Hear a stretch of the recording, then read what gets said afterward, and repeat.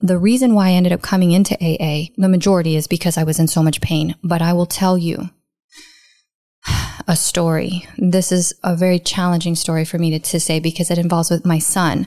He was 3 years old when I got sober, and I had been trying for all 3 years. Once I had my kid, I knew I needed to stop drinking. I knew I needed to get it under control. I knew I loved him so much that I was going to harm him if I didn't drastically change the way I lived my life. But I was not yet willing to come to AA. And so there was a day that I went and I dropped Christian off with my father to watch him. My dad had gotten sober, and I had seen my dad get sober. So he was able to be trustworthy enough to take care of my kids so that I could go get drunk. And I dropped him off with my dad. I had a couple glasses of wine beforehand, and then I was driving to Fort Worth to meet some acquaintances because by this point, I had no real friends. I was just hanging out with some girls that I worked with. And on my way there, thought burst into my mind so clear, like as if somebody was sitting in the car with me.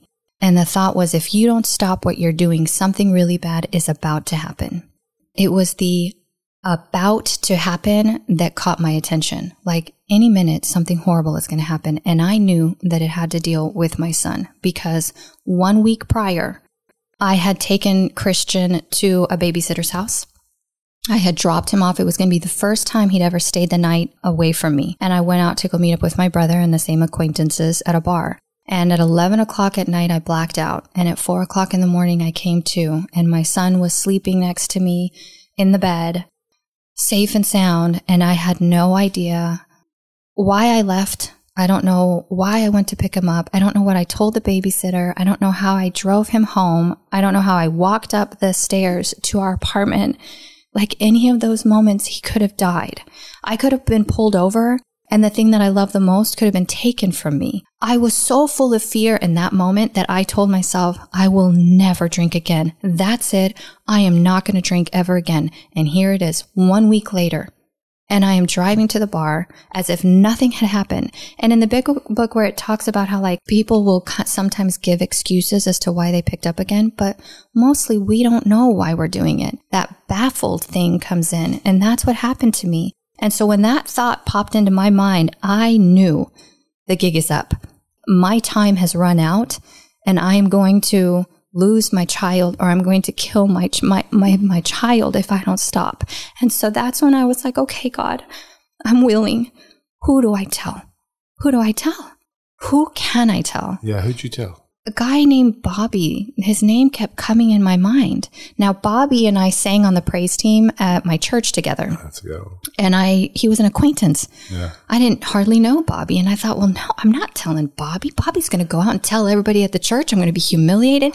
And so I wrestled with God for 24 hours as I slowly drank that entire day. And finally, the fear of hanging on to the bottle was greater than the fear of letting it go and telling somebody my secret. Nobody in my family knew that I had a problem. My mask that everything was okay and I was a good girl was so thick, and I isolated and hid my disease so well that nobody knew. They knew that I drank. They knew that I liked to party, but they didn't know to the extent and what I was really going through. And so I thought, who am I going to tell the secret to? Bobby. Okay, fine. So I called Bobby on the phone. And I said, look, I feel like I'm supposed to tell somebody, and I feel like it's supposed to be you. And he said, okay. And it took me about 10 minutes of sobbing on the phone. And finally I said, I think I have a drinking problem. And he said, oh, girl, don't worry. You called the right person. I've been in recovery for years. Did you know that? You didn't? No, I didn't know that. And he said, the first time I met your dad wasn't at church. The first time I met your dad was at AA. And in that moment, I'm like, wow, I'm really hearing something. I know, like, I've got like a clear connection. And so he said, you have to get to a meeting as soon as possible. Yeah. I said, I've been drinking for 2 days. I will go tomorrow. I hung up the phone. That night, I went to sleep. I woke up the next morning. I picked up the phone and I called my father. And my father came over. I said, I have been drinking nonstop. I don't know what to do. I've hit bottom. I can't take care of Christian. I'm too hungover and I really need some help. And my dad came to my rescue, and he picked me up, and without any lectures or judgment or, advice. He said, I'm going to go take you to Language of the Heart, which is my home group in Colleyville. And he said, there's a list of women's names that I can get in their numbers. And he drove me there and he said, I will watch Christian and I will take care of him. And we got to the meeting and it had just started. I thought we were just going to go to get the list of names. And he was like, the meeting just started. Get inside the meeting. And I'm like, Dad, no, look at me. I've been crying. I have no makeup on. I haven't showered for 2 days. Like, no. And he said, Marina, get your ass inside that meeting right now. And I thought, okay, I guess I was willing to do things that I had never been willing to do. So I stumbled into my first meeting in that moment.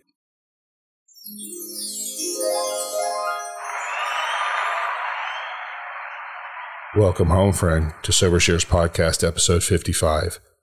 The purpose of this show is to allow you free access to alcohol and drug addiction recovery success stories. Listening to these stories will make your sober experience easier and more serene. My name is Michael, and I'm an alcoholic. I have been sober since October 10th of the year 2000. I am a member of the world's largest 12-step recovery program. I started this show to highlight the dramatic and inspiring stories that have been circulating in recovery meetings for decades, and I want to bring those messages of hope directly to you. I am glad you are here, and I hope you find what you are looking for. Please remember that Sober Shares is not an official Alcoholics Anonymous podcast. This program is solely supported by listeners like you. Please consider making a donation so I can continue to make quality episodes for you. You can support us by visiting our website, SoberShares.com, and clicking on the donate button. There is also a clickable donation link in the show notes for this episode that you are listening to right now. If you need extra help figuring it out, please email me at mike@SoberShares.com and I will help you. And now it's time to meet our guest. I'm going to turn it over to them so they can introduce themselves and give their sobriety date if they wish. Hi, I'm Marina and I'm an alcoholic. My sobriety date is October 5th of 2010. Okay, fantastic. How long is that? How many years is that? I am at 12 years. That's a long time. Thank you. Can you tell us a little bit about the early years of your life? What did your family look like and where you were born? So, what's interesting about the early years of my life when I first came into the program and I would listen to other people share about their childhood, I remember the memories that came to my mind were playing in the front yard with my younger brother and my older sister. There were 3 of us, all about a year and a half apart, less than 2. And we would go out in the front yard and play for hours with the neighborhood friends. And I remember my mother rocking me in the rocking chair. And I remember leaning on her chest and feeling very safe. I remember times when our family would go and watch the sunset together. I grew up in Scottsdale, Arizona. I was born in Tucson and we moved to Scottsdale when I was young. I stayed there until I was 12. And when I was little, we would go to a hill that was just so beautiful and we would watch the sunset and I would see quail and I had all these beautiful memories.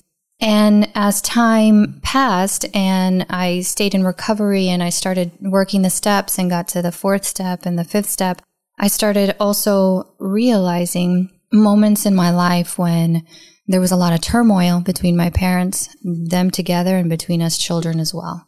I remember there were a lot of fights and arguments between my parents and yelling. And I remember my sister would write stop on a piece of paper and she would hold it up and then she would write one for each one of us kids. And we would just silently hold up the word stop and hope that my parents would stop fighting and they would shoo us out of the room. And I remember huddling in the living room and a little bit crying and I remember my brother, getting abused. I remember some animals getting abused. My father was an alcoholic.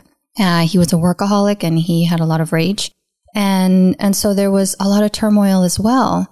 My mother had a very sweet soul, sweet spirit. She was always very, very loving. However, she struggled with some mental issues. She was diagnosed as bipolar and manic depressive when I was 9. And so she struggled with suicidal issues. There were a couple of times when she had to be hospitalized. And so that was really hard. And I remember when I got sober and I would ask myself, well, gosh, I remember the good. And then I remember this awful, what was it? And I feel that my child was a combination of the both.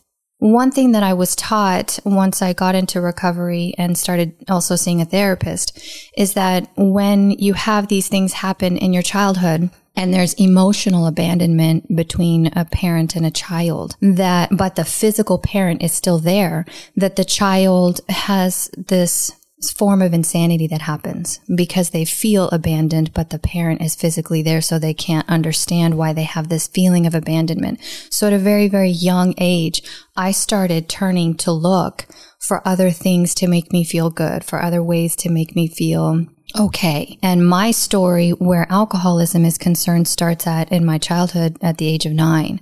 So that's when I started taking sips of alcohol from my dad's liquor cabinet and trying to just change the way I feel. So my childhood is interesting, and I'm sure many people have it, in that there were beautiful moments and there were wonderful moments, and then there were some really not so great ones. There was some scary stuff that was going on. By the time I was 12, we moved to El Paso. I had been going to a private Christian school, and so my whole life, all I knew was just a really small community. And my father was Hispanic and my mother was white. And so I am mixed. My brother looks very, very Hispanic. He has the dark hair, the dark skin, the dark eyes. My sister and I look more of a mix with the colored eyes and a golden color of skin. So when I was in school, everybody at my private Christian school assumed that I was white, but my brother, he was picked on a lot. He was the only Mexican looking child, or maybe one of 2 or 3. And I remember there were times when people would pick on him, and he was my younger brother. And I also saw the abuse that he got from my father as the youngest child. And so I was very protective of my brother. He and I were super, super tight, super close. And when we moved to El Paso for my dad's job, all of a sudden I was in a world of Latinos and Mexicans. And I went from being almost embarrassed of my father's culture and wanting to hide from it because people made fun of us. My dad would listen to loud Mexican music when we were kids, and I could hear it down the street when I'd be coming home. And I'd be like, oh, so embarrassed. And then I moved to El Paso, and it was like, oh, it's a good thing. It's the best. It's a beautiful thing. The music is cool. The ladies are cool. The food is cool. The weather, the beaches, the mountains. Exactly. It's amazing. It's wonderful. The clothes. Everything. The culture is so beautiful. And so I'm very grateful that at the age of 12, I moved to a place where I was able to embrace that side of me and grow in that part of who I am, and really be able to just enjoy my Mexican blood. I also have lots of family in Mexico still. My dad was one of 17 brothers and sisters from a very small town, San Miguel. Pretty fertile family. I can't even believe that. 17.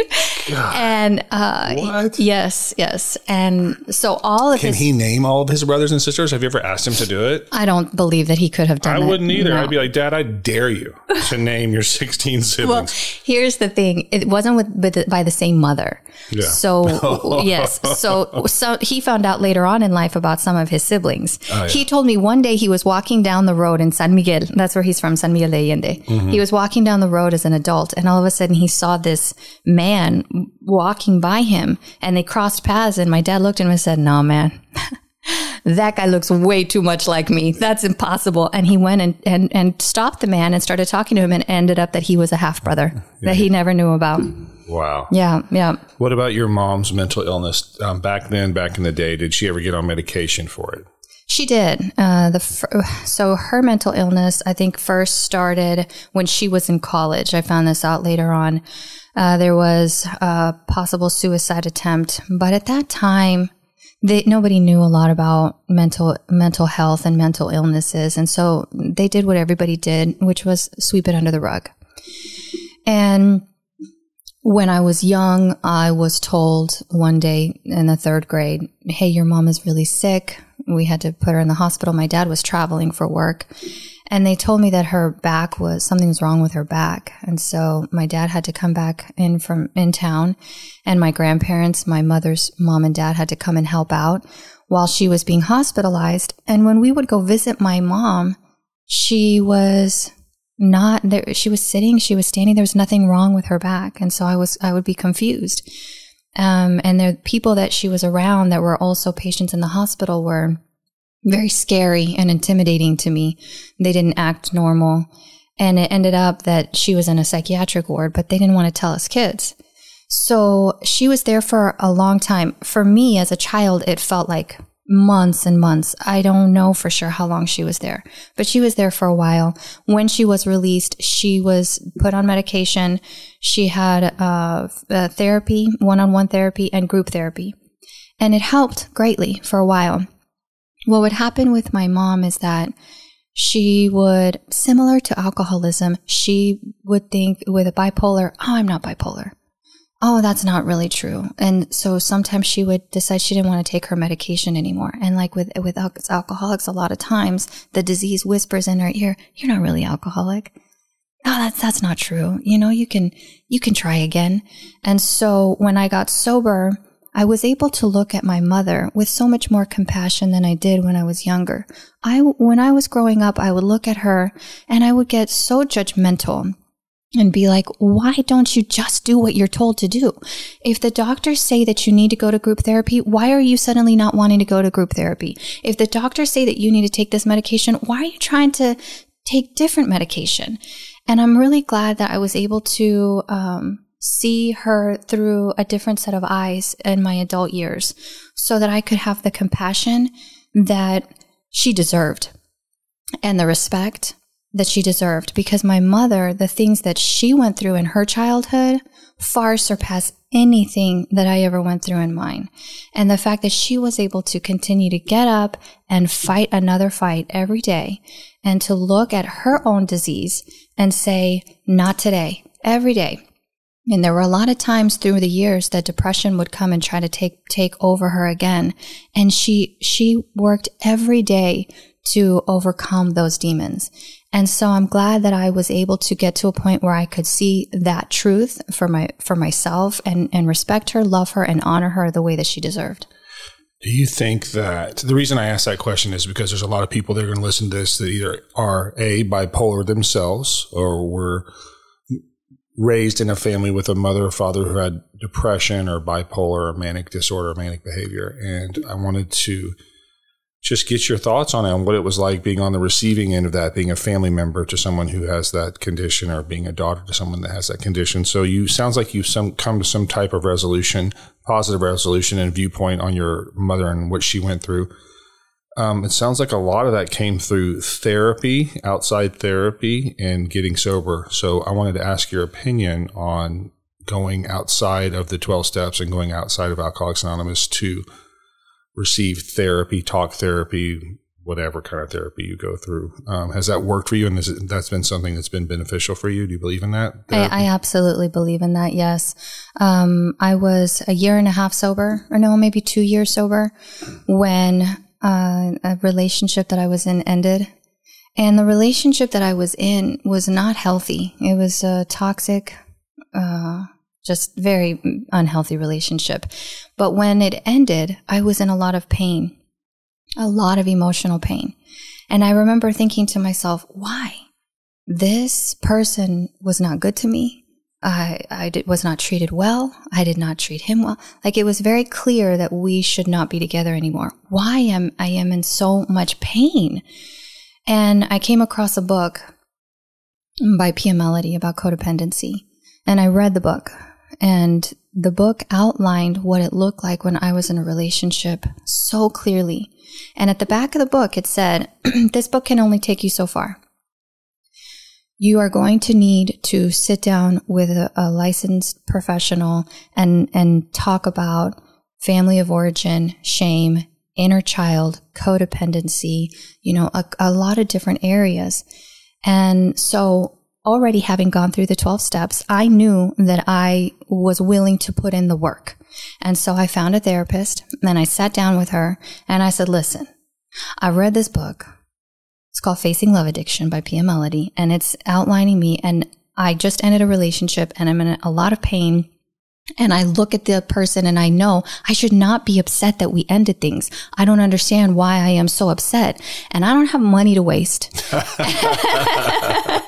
And I don't have time to waste. So let's go. How long do I need to see you in order to heal? Because this book says I need to go through these areas. 6 weeks. She said, give me 10 sessions. Okay. And I saw her for 3.5 years. Nice. Yes. So what I found out through that. Yeah, what'd you find out? That the pain that I was going through was the abandonment that I had originally felt when I was 9 years old, and I found out that my mother was suicidal, and I thought it was my fault, and I thought that I had done something wrong, and I felt that abandonment from her.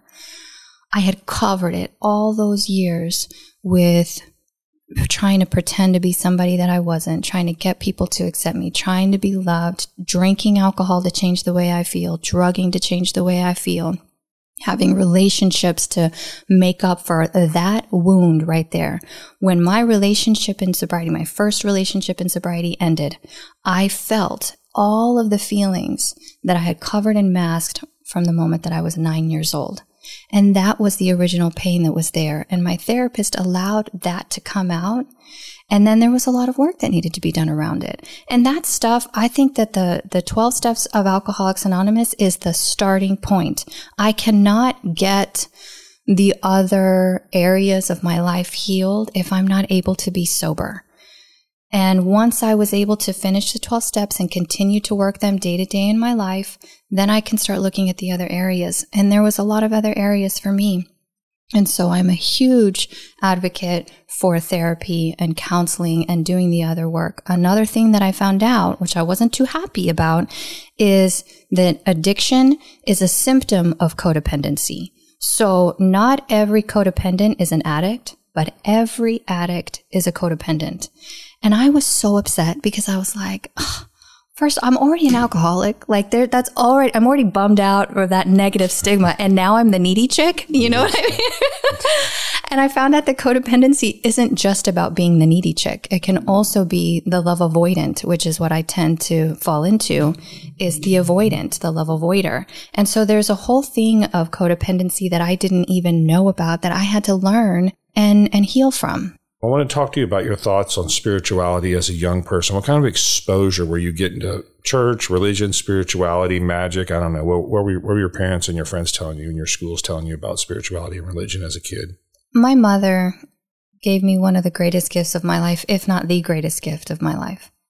She taught me about what it is to have a relationship with God, not about religion, although she did have her own religion, and I grew up in a Christian faith family. My father never really participated. He was Catholic, but he never went to church with us or anything like that. My mother always brought me and the kids to church every Sunday, Wednesday night. But she taught us, I remember at night before going to bed, she would talk about prayer and about listening to God's response. And I'm so grateful for that because at a very young age, I was not just saying these, memorized prayers, which I'm a huge fan of memorized prayers, especially when things are crazy. All of a sudden, there's the Serenity Prayer, and I just needed it in that moment. But just how to have a real conversation and how to quiet myself to be able to listen for a response. And because of my mother's struggles, she placed us in really unhealthy churches. And so I saw some really scary and inappropriate things at a very young age, which turned me off to church. I also went through an experience where I had scoliosis when I was the age of 12. I was diagnosed, and within 6 months, it went from a 20-degree curve to a 60-degree curve, and surgery was needed immediately. I had to leave the 6th grade a little bit early, and I had to have surgery, and I had to be bedridden for a few months and learn how to stand and sit and walk and all of that all over again. And when I first was diagnosed, I remembered all of the churches that I had gone to, and I remembered all of the TV shows that my mom would have on in the background when we were at the house about, people being miraculously healed, having their hands laid on them and they fall down and shake, and all of a sudden the person that couldn't walk could walk.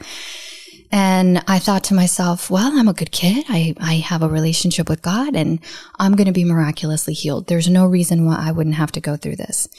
And I think that was probably the way that my mind was able to cope with something so big and serious in my life at that time, was just to kind of say, okay, well, I'm not going to have to do that because God's going to rescue me.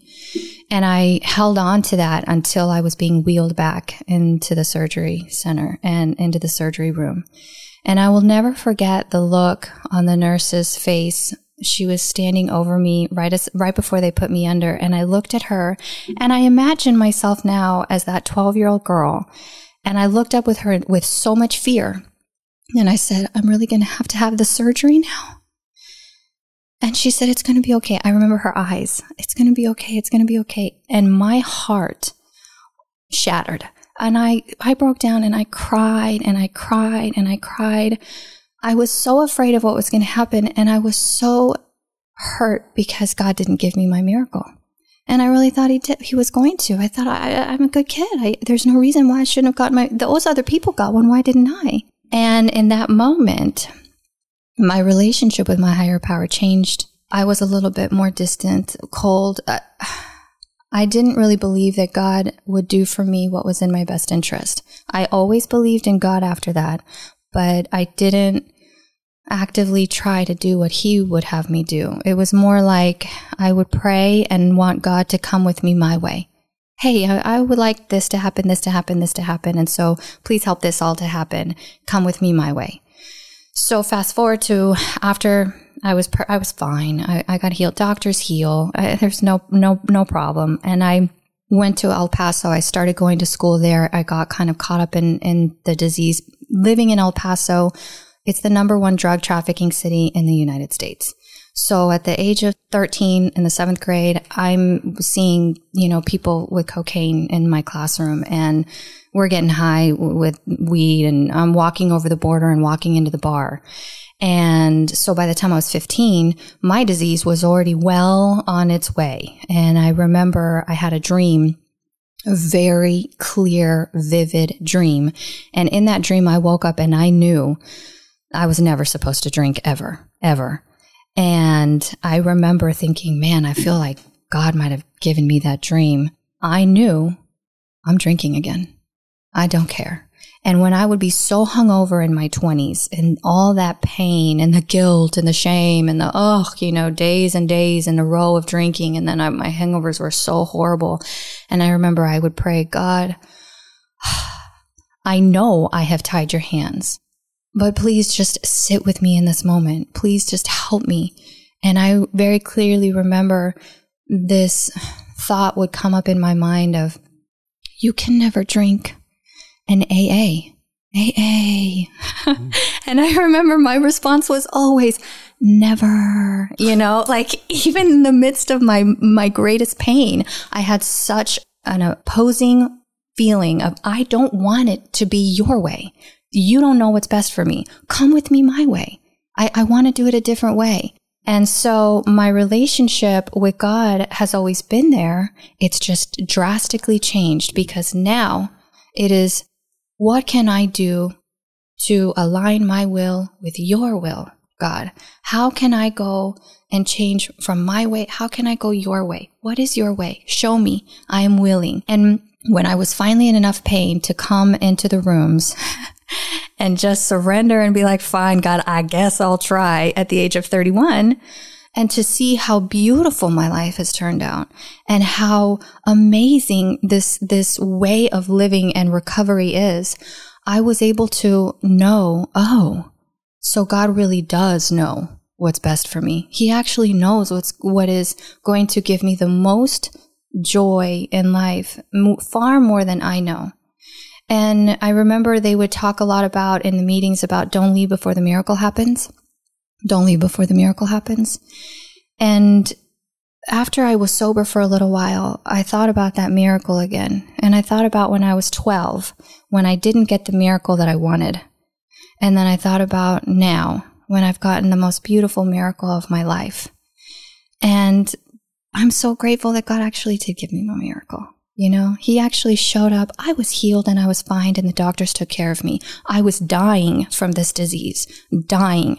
And I firmly believe that if it weren't for AA, I would be dead or in jail. And I wouldn't have my son. I firmly believe that. And God rescued me. He rescued me. And so I actually got the most beautiful miracle. I'm very grateful.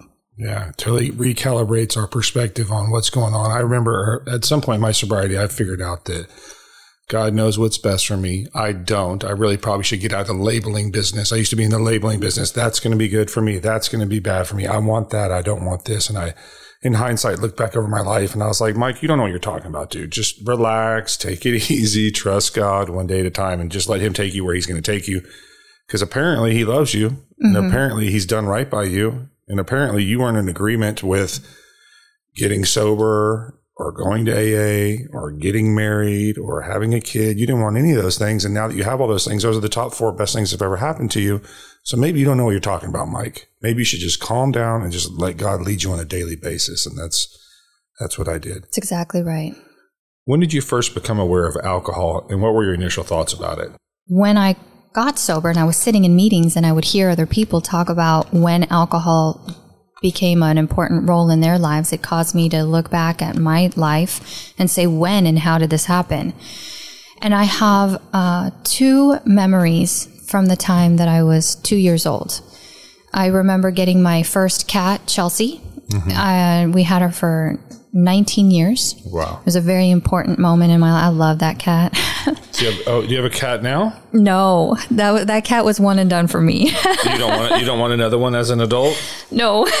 Okay. No, my mother always had cats, and so I've had my fill of cats. She had 5 cats when she passed, and now my stepfather is taking care of her 5 cats. What? Yeah, God bless him. Yeah. So the other memory that I had at the age of 2 was the first time I took a sip of alcohol. It was an accident. As I said, I grew up in Scottsdale, so it was very hot, and it was a summer day. My dad was doing yard work, and there was a glass of orange juice placed outside, and I was playing out in the front yard and watching him do the yard work, and I looked over and I thought it was orange juice. And I remember so clearly what the glass looks like. I remember the condensation dripping from the glass. I picked it up and I took a swallow, and it had vodka in it. I don't remember it changing the way I felt. I remember the burn down my throat, but the way that I have such a clear memory, it is as if it was yesterday. I can remember it so vividly. And I had to ask myself, why, out of all the memories, all the things that happened to me at the age of 2, why would I only remember those 2 things and taking my first sip of alcohol? That is very telling to me. And then, as I said earlier, I started drinking at the age of 9. I had friends, I always attracted the fun, fun friends. And so I was taking little sips of my dad's liquor with them. Age 12, I was having a friend's older sister get us beer. Age 13, I was walking over the border and into the bar. And so my desire to drink started at a very young age. I always saw alcohol and drinking as this glamorous, beautiful, like amazing thing. When we would go to Mexico to visit my family, and they would have these amazing parties and everybody would be drinking and dancing, and my tios would always be like, here, mija, and they'd give me a little sip of their cerveza, and I thought, oh, I'm so cool, I get to. And so I always linked beauty, glamour, success, allure with drinking. Well, it was that for a while. It was. I had a good time out there. I had so much fun drinking in the early days, sometimes even in the later days, but it turned on me later. But yeah, I had a lot of fun at the beginning. I don't ever want to get on this podcast and trash alcohol and be like, it was a disaster from the beginning. Because it was not a disaster from the beginning. It set me free and it was so much fun. And I rode that train as far as I could ride that train. Absolutely. And then it blew up on me. Were you a little bit of a hood rat? Did you smoke cigarettes? Were you a bad girl? Did you smoke cigarettes? Okay. So as far as a bad girl goes, yes, absolutely. But my outside came across as the very good child. All parents loved me. All teachers loved me. I knew how to be the master manipulator. I was the chameleon. And so although I was smoking cigarettes and, always had a crush on somebody and drinking and gossiping and doing all these things, if I was around my church people, they would have no idea. If I was at my school, the teachers would be like, Marina, will you please come up and read your essay? Because it was it got an A and I want the other kids to see what an essay is supposed to look like. And so I'd get up there and I'd read, and my boyfriend's parents all really liked me. And so I came across as a good girl, but on the inside, the real me was like, how can we party? How can we party hard? I stayed up with the best of them and was usually one of the last ones standing. Do you still smoke cigarettes? Oh, no. Good. Oh, okay. No. You know what's interesting about that? When I stopped drinking, I never picked up another cigarette again. It is so correlated with alcohol for me that I fear that if I were to smoke a cigarette again, that it would start me down a path to destruction. And vaping, like I've always been. You're the first person to talk about vaping on this podcast. Let's go. Okay. What are you going to say? Okay, so vaping looks, it smells good. They've got all these flavors. I'm like, what is this vaping? And so I've been a little curious, but I'm like, no. I stay away from all things that could cause me to get addicted to it. And I just try. It does smell good. I smelled something the other day. I was like, what is that? It smells delicious. And right? I turned on, there was this guy vaping behind me. I was like, is that your vape smoke? And he's like, yeah. I go, what is it? He goes, cotton candy. I was like, cotton candy, vape smoke? Exactly. But then I started thinking about it. I was like, yeah, that was just in his lungs. And now I'm smelling it and say it smells good. That's kind of gross. So at the end of my drinking, I hung out with a bunch of alcoholics. And a lot of them were my friends. And some of them were degenerates. Most of them were degenerates. And so I would say to my friends, I'd be like, because I am a non-smoker of cigarettes. I did not smoke. I always thought it was gross, in my personal opinion. And so a lot of my friends smoked. And so at the last couple of years of my drinking, I would look at my friends and I'd be like, they like considered themselves non-smokers. Like my friends considered themselves non-smokers. I was like, bro, what do you mean you're not? What do you mean you don't smoke? You're non-smoker. I was like, and then he'd be like, or 2 or 3 of these dudes were like, I only smoke when I drink. Mm-hmm. Like I don't only smoke when I drink. I don't, And I was like, bro, you drink every day. Like, have you considered the fact that you drink every day? So you smoke every day. So yeah, bro, you are a smoker. You're telling my story. That's exactly what I thought. That's what they told me, and they believed it. I feel like if I hooked a lie detector up to them, they'd be like, I'm a non-smoker. I just smoke when I drink. And then I'm like, hey, dumbass, you drink every day. And by the way, I see you in gas stations all the time buying cigarettes. So how can you say you're not a smoker? And they'd be like, oh, I give a lot of them away. People bum them off of me. Yes, I you're telling my story. I never believed myself never thought of myself as a smoker. I only smoked when I drank. And if I wasn't drinking, I definitely was never smoking. I didn't like to smoke during the day. And so but if you look at how many days a week are you drinking, I'm drinking basically every day. So I'm smoking every day, but still considering myself a non-smoker. And I would have passed that lie detector test. So I want to tell a quick story I've never told anybody on this planet. Okay, so when you go to Alcoholics Anonymous meetings and you're in a discussion meeting, you generally have about 1 to 3 minutes to share per person. And occasionally, the chairperson who is running the meeting will cut somebody off and stop them from talking. Okay, so that happened to me one time ever. And this is what happened. I was at Clean Air North, which is a non-smoking group in Addison, Texas. I don't remember what the topic was. I don't remember what we were talking about. But it came to me and I started talking. At some point during my 3-minute share, probably about the 2-minute mark, I turned my attention to cigarettes and smoking it. And I started talking about how disgusting it was and how gross it was and how nasty it was. And the chairperson, like straight up interrupted me, stopped me, cut me off and said, that's enough. Those are outside issues. We're going to move on. And there was like 40 people in this meeting, and that had never happened to me. And I did not think that was going to happen to me that day. Yeah. Because I was just speaking truth. In my opinion, my truth, I was speaking my truth, but she shut me down there. She's like, okay, well, thanks a lot. That's enough out of you. Outside issues, we're moving on. And I was like, was like, well, I guess she didn't like me talking about that I don't like cigarettes. Right. Yeah. So I probably should have kept that to myself. But there's a lot of controversy when it comes to smoking cigarettes in the rooms of recovery because so many people do. And I remember I kind of got sucked into that debate at one point, and I had to withdraw myself and just decide, look, it's not my battle. Because some people are like, well, they're not really sober. But, well, then what about coffee? You know, it's only you're drinking coffee. Everybody has to drink coffee, you know.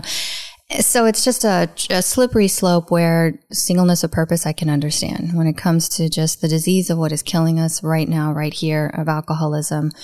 And so I choose to be grateful that I am not addicted to any type of tobacco product and hope that everybody else can get to the point where they're not as well. Yeah, I'm a little bit more open-minded now. I stay in my lane now, and I let everybody do what they want to do and carry on, and maybe just don't smoke it in my car or blow up my face, and we'll be good. There's a lot of meetings that have smoking allowed, and there's a lot of meetings that don't. So if you're out there and you're sober curious and you're listening to this podcast and you're thinking, I'm thinking about going, but I don't like cigarettes. I'm allergic to smoke. I'm not going to AA because they all smoke. Well, that's not true. There's a lot. So actually, I'd say in Dallas, the vast majority meetings, I'd say like now it's probably like 95% of the meetings that are held in Dallas, Texas on a daily basis are non-smoking. We do have smoking meetings. You can find them, but I think they're only about 5% of what's going on. And, and that has changed drastically in the last 50 years. 30, 40, 50 years ago, it was the opposite. It was smoking was allowed in 90% of the meetings and non-smoking in 10. So I don't know why we just went off on cigarettes for a few minutes, but that's where we are. It was meant to happen, I guess. There you go. Let's talk about how drinking made you feel. You were talking about crossing the border when you were 13 and dipping into the bars in Mexico and sneaking all these drinks. What did it do for you? How did it make you feel on the inside? How did it change you as a person? I was always uncomfortable in my own skin. And if I was in a group of people, I was always trying to fit in. I always felt less than, and I had a deep-seated root of shame. And so when I drank, all of that went away. I didn't know that was what was going on. Me too. But yes. Exactly. I never even knew you when you were a kid. But I was in the exact same lane as you were. And that alcohol for me, I'm assuming it did for you what it did for me. It just muted all those feelings and put that to sleep. And then it kind of awoke my superpowers. Yes. It awoke my superpowers. Everything that I felt, it was like opposite world. Yeah, I felt confident. I felt beautiful. Yes. I felt like, why wouldn't everybody accept me? I'm amazing. I would, 15 minutes after I drank my first drink, I was like, dude, you're not dumb. You might be a genius. And I was like, you're not goofy and ugly. Those chicks would be lucky to get a chance to talk to you. And to be quite frank with you, I don't understand why you're not dating the head cheerleader, you know? But why not? I was a little boy, and it just changed everything for me. Yes. And that was not lost upon me. I noticed it. I held on to that, and I really wanted to lean into that again and again and again. Yes, it made me feel so comfortable when in my life I was so uncomfortable. And I was a very loving, friendly drunk. And so I always just had all my friends and we were just having fun and, you know, doing all the things. And occasionally in a blackout, it might turn and all of a sudden I'd be a completely different person. And I heard the other day somebody talk about how alcohol can be like a truth serum and that, oh, well, you know, when they're drinking, the real them comes out. I actually don't believe that at all. I don't agree with that at all. Some of the things that I have done when drunk are things that I would never do sober. Never. Nothing inside of me would be that person. And lots of times it was when I was in a blackout. And so this belief that, oh, the real you comes out when you're drinking and you're just a horrible person. I don't agree with that statement. I feel that alcoholism causes us to be people that we are not, even if it is the false, beautiful, lovely, laughing, kind person. The real sober me was a shy, introverted, uncomfortable person. And it wasn't until I healed those wounds that now I can be the real me that I was created to be. And so there's that little thing that people talk about with alcohol and the truth coming out. I think that it's important for us to highlight that that's not necessarily accurate. Yeah, I did some crazy stuff when I was drunk that I would have never done otherwise, and that was not the real me. That was the inebriated me with my inhibitions lowered so far I would just do wild stuff, wild behavior. So let's talk about blackouts a little bit. Talk to me about your history of blackouts and how that affected you. And my main question in conjunction to that is, were you fearful of them? Did it ever scare you that they were arriving on the scene? And what measures did you take to try to combat the potential dangerous situations you might get involved in with blackouts? I did get a lot of blackouts. I don't know when they started. I don't recall blackouts in high school. They might have been there. I just don't remember, right? Yeah, right. Blackout. But I do know that towards like senior year and in my college years, all the way up until I came into the program, blackouts became more and more frequent, actually. They terrified me. Good. You're the first person to say that.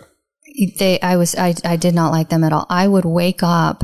Everybody else didn't care. Everybody else on this podcast, for real, dude. All these people, you're the first person to admit it.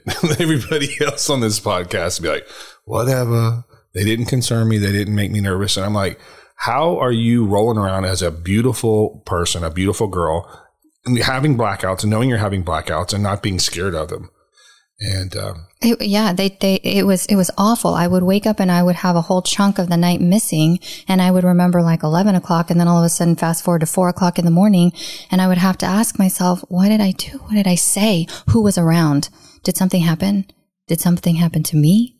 And I would feel so much shame, and people would like the next day be like, oh my gosh, last night was so crazy. And I would pretend that I didn't have a blackout. Oh yeah, I know. And they'd be like, do you remember what you did? Of course I remember what I did. Come on. You know me. I'm just being silly. And in reality, I'm like, oh my gosh, let's change the subject as quickly as possible so that I don't have to think about this anymore. Because to me, if I couldn't remember it, then maybe it just didn't happen. And if enough time went by and I didn't think about it, then it would just go away. However, those things caused me to wake up in the middle of the night sometimes, or just be walking on the side of the street, and I would remember and be like, oh, what did I do?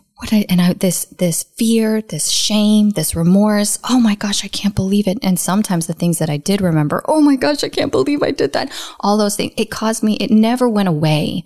The feeling and the result of those never went away. The reason why I ended up coming into AA, the majority is because I was in so much pain. But I will tell you a story. This is a very challenging story for me to say because it involves with my son. He was 3 years old when I got sober, and I had been trying for all 3 years. Once I had my kid, I knew I needed to stop drinking. I knew I needed to get it under control. I knew I loved him so much that I was going to harm him if I didn't drastically change the way I lived my life. But I was not yet willing to come to AA. And so there was a day that I went and I dropped Christian off with my father to watch him. My dad had gotten sober, and I had seen my dad get sober. So he was able to be trustworthy enough to take care of my kids so that I could go get drunk. And I dropped him off with my dad. I had a couple glasses of wine beforehand, and then I was driving to Fort Worth to meet some acquaintances because by this point I had no real friends. I was just hanging out with some girls that I worked with. And on my way there, thought burst into my mind so clear, like as if somebody was sitting in the car with me. And the thought was, if you don't stop what you're doing, something really bad is about to happen. It was the about to happen that caught my attention. Like any minute, something horrible is going to happen. And I knew that it had to deal with my son because 1 week prior, I had taken Christian to a babysitter's house. I had dropped him off. It was going to be the first time he'd ever stayed the night away from me. And I went out to go meet up with my brother and the same acquaintances at a bar. And at 11 o'clock at night, I blacked out. And at 4 o'clock in the morning, I came to, and my son was sleeping next to me in the bed, safe and sound. And I had no idea why I left. I don't know why I went to pick him up. I don't know what I told the babysitter. I don't know how I drove him home. I don't know how I walked up the stairs to our apartment. Like any of those moments, he could have died. I could have been pulled over, and the thing that I love the most could have been taken from me. I was so full of fear in that moment that I told myself, I will never drink again. That's it. I am not going to drink ever again. And here it is, 1 week later. And I am driving to the bar as if nothing had happened. And in the big book where it talks about how like people will sometimes give excuses as to why they picked up again, but mostly we don't know why we're doing it. That baffled thing comes in, and that's what happened to me. And so when that thought popped into my mind, I knew the gig is up. my time has run out and I am going to lose my child, or I'm going to kill my child if I don't stop. And so that's when I was like, okay, God, I'm willing. Who do I tell? Who do I tell? Who can I tell? Yeah, who'd you tell? A guy named Bobby. His name kept coming in my mind. Now, Bobby and I sang on the praise team at my church together. Let's go. And he was an acquaintance. Yeah. I didn't hardly know Bobby. And I thought, well, no, I'm not telling Bobby. Bobby's going to go out and tell everybody at the church. I'm going to be humiliated. And so I wrestled with God for 24 hours as I slowly drank that entire day. And finally, the fear of hanging on to the bottle was greater than the fear of letting it go and telling somebody my secret. Nobody in my family knew that I had a problem. My mask that everything was okay and I was a good girl was so thick, and I isolated and hid my disease so well that nobody knew. They knew that I drank. They knew that I liked to party, but they didn't know to the extent and what I was really going through. And so I thought, who am I going to tell the secret to? Bobby. Okay, fine. So I called Bobby on the phone. And I said, look, I feel like I'm supposed to tell somebody, and I feel like it's supposed to be you. And he said, okay. And it took me about 10 minutes of sobbing on the phone. And finally I said, I think I have a drinking problem. And he said, oh, girl, don't worry. You called the right person. I've been in recovery for years. Did you know that? You didn't? No, I didn't know that. And he said, the first time I met your dad wasn't at church. The first time I met your dad was at AA. And in that moment, I'm like, wow, I'm really hearing something. I know, I've got like a clear connection. And so he said, you have to get to a meeting as soon as possible. Yeah. I said, I've been drinking for 2 days. I will go tomorrow. I hung up the phone. That night, I went to sleep. I woke up the next morning. I picked up the phone and I called my father. And my father came over. I said, I have been drinking nonstop. I don't know what to do. I've hit bottom. I can't take care of Christian. I'm too hungover and I really need some help. And my dad came to my rescue, and he picked me up, and without any lectures or judgment or, advice, he said, I'm going to go take you to Language of the Heart, which is my home group in Colleyville. And he said, there's a list of women's names that I can get in their numbers. And he drove me there and he said, I will watch Christian and I will take care of him. And we got to the meeting and it had just started. I thought we were just going to go to get the list of names. And he was like, the meeting just started. Get inside the meeting. And I'm like, Dad, no, look at me. I've been crying. I have no makeup on. I haven't showered for 2 days. Like, no. And he said, Marina, get your ass inside that meeting right now. And I thought, okay, I guess I was willing to do things that I had never been willing to do. So I stumbled into my first meeting in that moment. I was 20 minutes late. And I'm sure they just stared at you when you walked in. Everybody stared at me. It was the noon meeting, all these beautiful, normal, healthy people. And here's this girl, strung out. My hands were shaking. My eye, the whites of my eyes were yellow. I was a disaster. And I remember I remember who chaired the meeting. I remember the people that were in the meeting. I remember that all of a sudden they started going around the room and I realized they were going to want me to share too. And I ran. I was like, there's no way, because I was so messed up. So I ran out and a couple of girls followed me out and they talked to me and they gave me their number and asked me to come back. Have you been sober since then?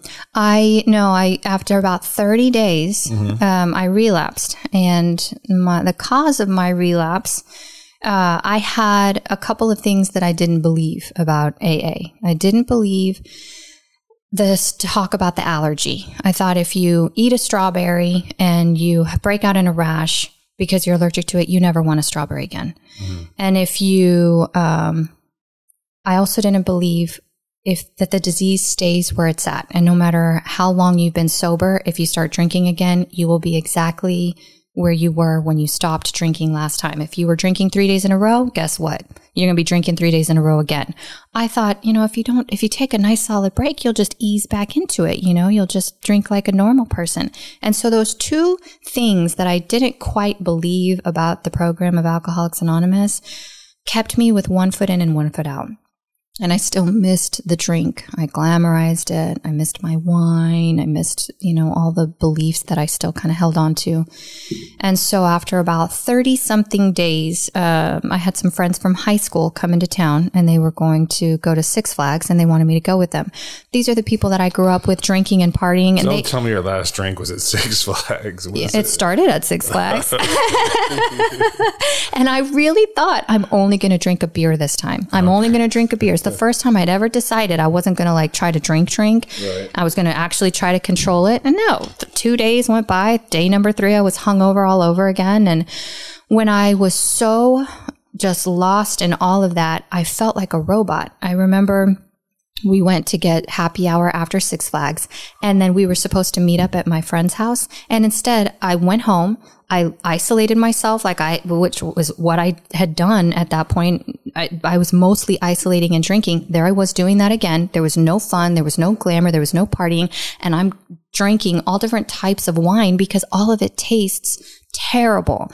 The flavor that I had missed so much was like the worst bile taste in my mouth. And instead of saying, well, this doesn't taste good, I'm not going to drink, it was, well, this doesn't taste good, maybe I need to try that brand. Maybe I need to try that brand. And it was, I just continued to chug and chug and chug. And when I woke up that next day, the truth of step 1 settled deep into my soul. I knew that everything AA said is true. They don't lie. Everything that AA says is me. And that's when the lurking notion was completely smashed. And I knew that this was going to be the best it would ever be. There would always be blackouts. There would always be days on end of isolation. There was always going to be misery. There was always going to be shame and guilt and remorse. And I thought, enough. And I said, I am going to fight this disease like I have never fought before. I'm going to do everything that AA says.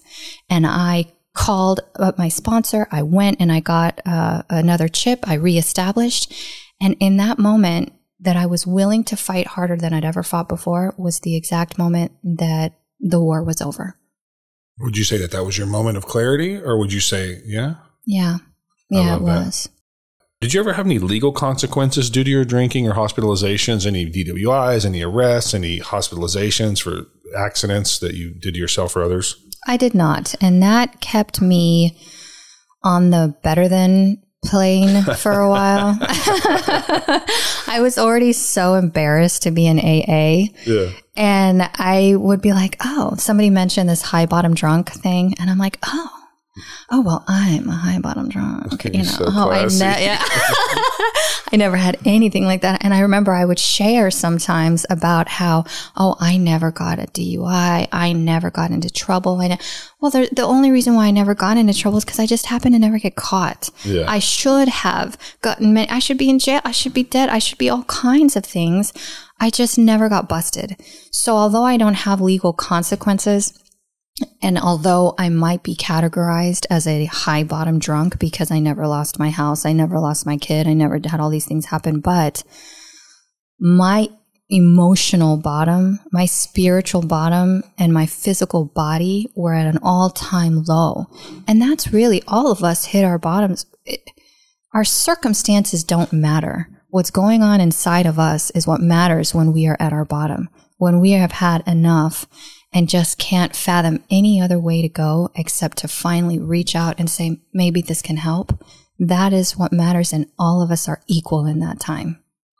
I want to go back to the car. I want to know what happened in the car after your first AA meeting. Your dad took you to your first AA meeting. You thought you were just going there to get signatures. You show up 20 minutes late. You go, and he's like, get in there, get in there. Your dad made you go in. You go in there, you do the last 40 minutes of meeting, a couple of chicks chase you out, y'all talk in the parking lot, and then you jump in the car with him. Can you take us to that car ride home? What did he say? He's like, how'd it go? I mean, what happened in that car ride home from your first AA meeting? What did he say? Do you remember? What a beautiful question, because I've never ever thought about that car ride home. And now that you bring it up, it was such a beautiful moment in my life, and I'm so glad for that to have been brought up because I'm going to hang on to it. I remember...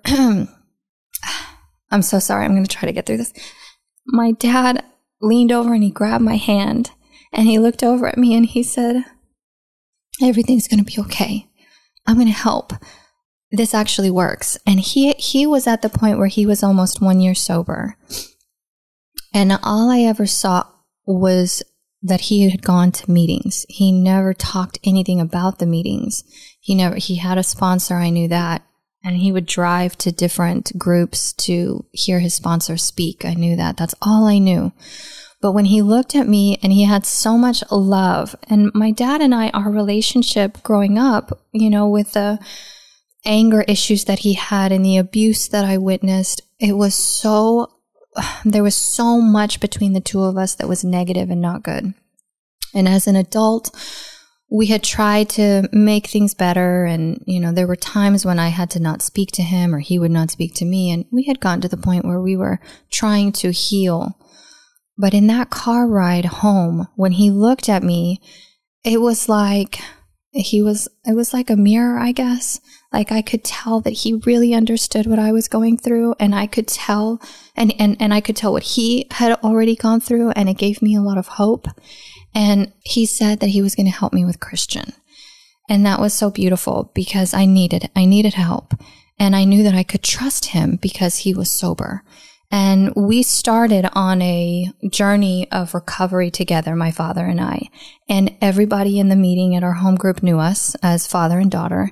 And he would save me a seat whenever we would go to meetings together. And I would go and I'd sit down and he'd give me a kiss on the cheek. And he was this very short Hispanic man, very thick Hispanic accent, and a brilliant mind. He had his doctorate in food science, such a smart, brilliant man.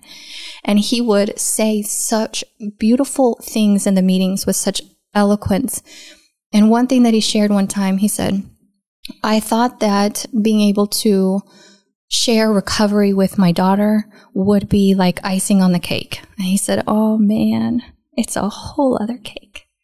And it was. We would have meetings after the meetings. We would sometimes have meetings, just the two of us, if we were traveling. We did this deal so close. And then something happened and my father started to get away from the program. There was some resentments that he couldn't let go of.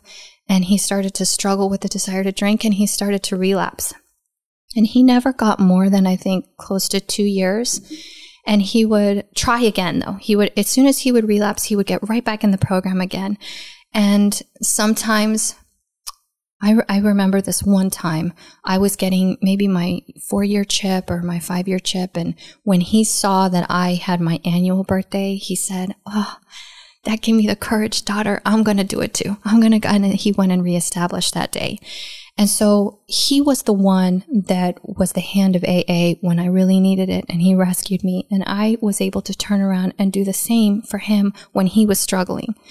And then last year, I had noticed that he was really getting worse in the disease. The amount of time that he was sober was less and less, and he got further and further away from the program.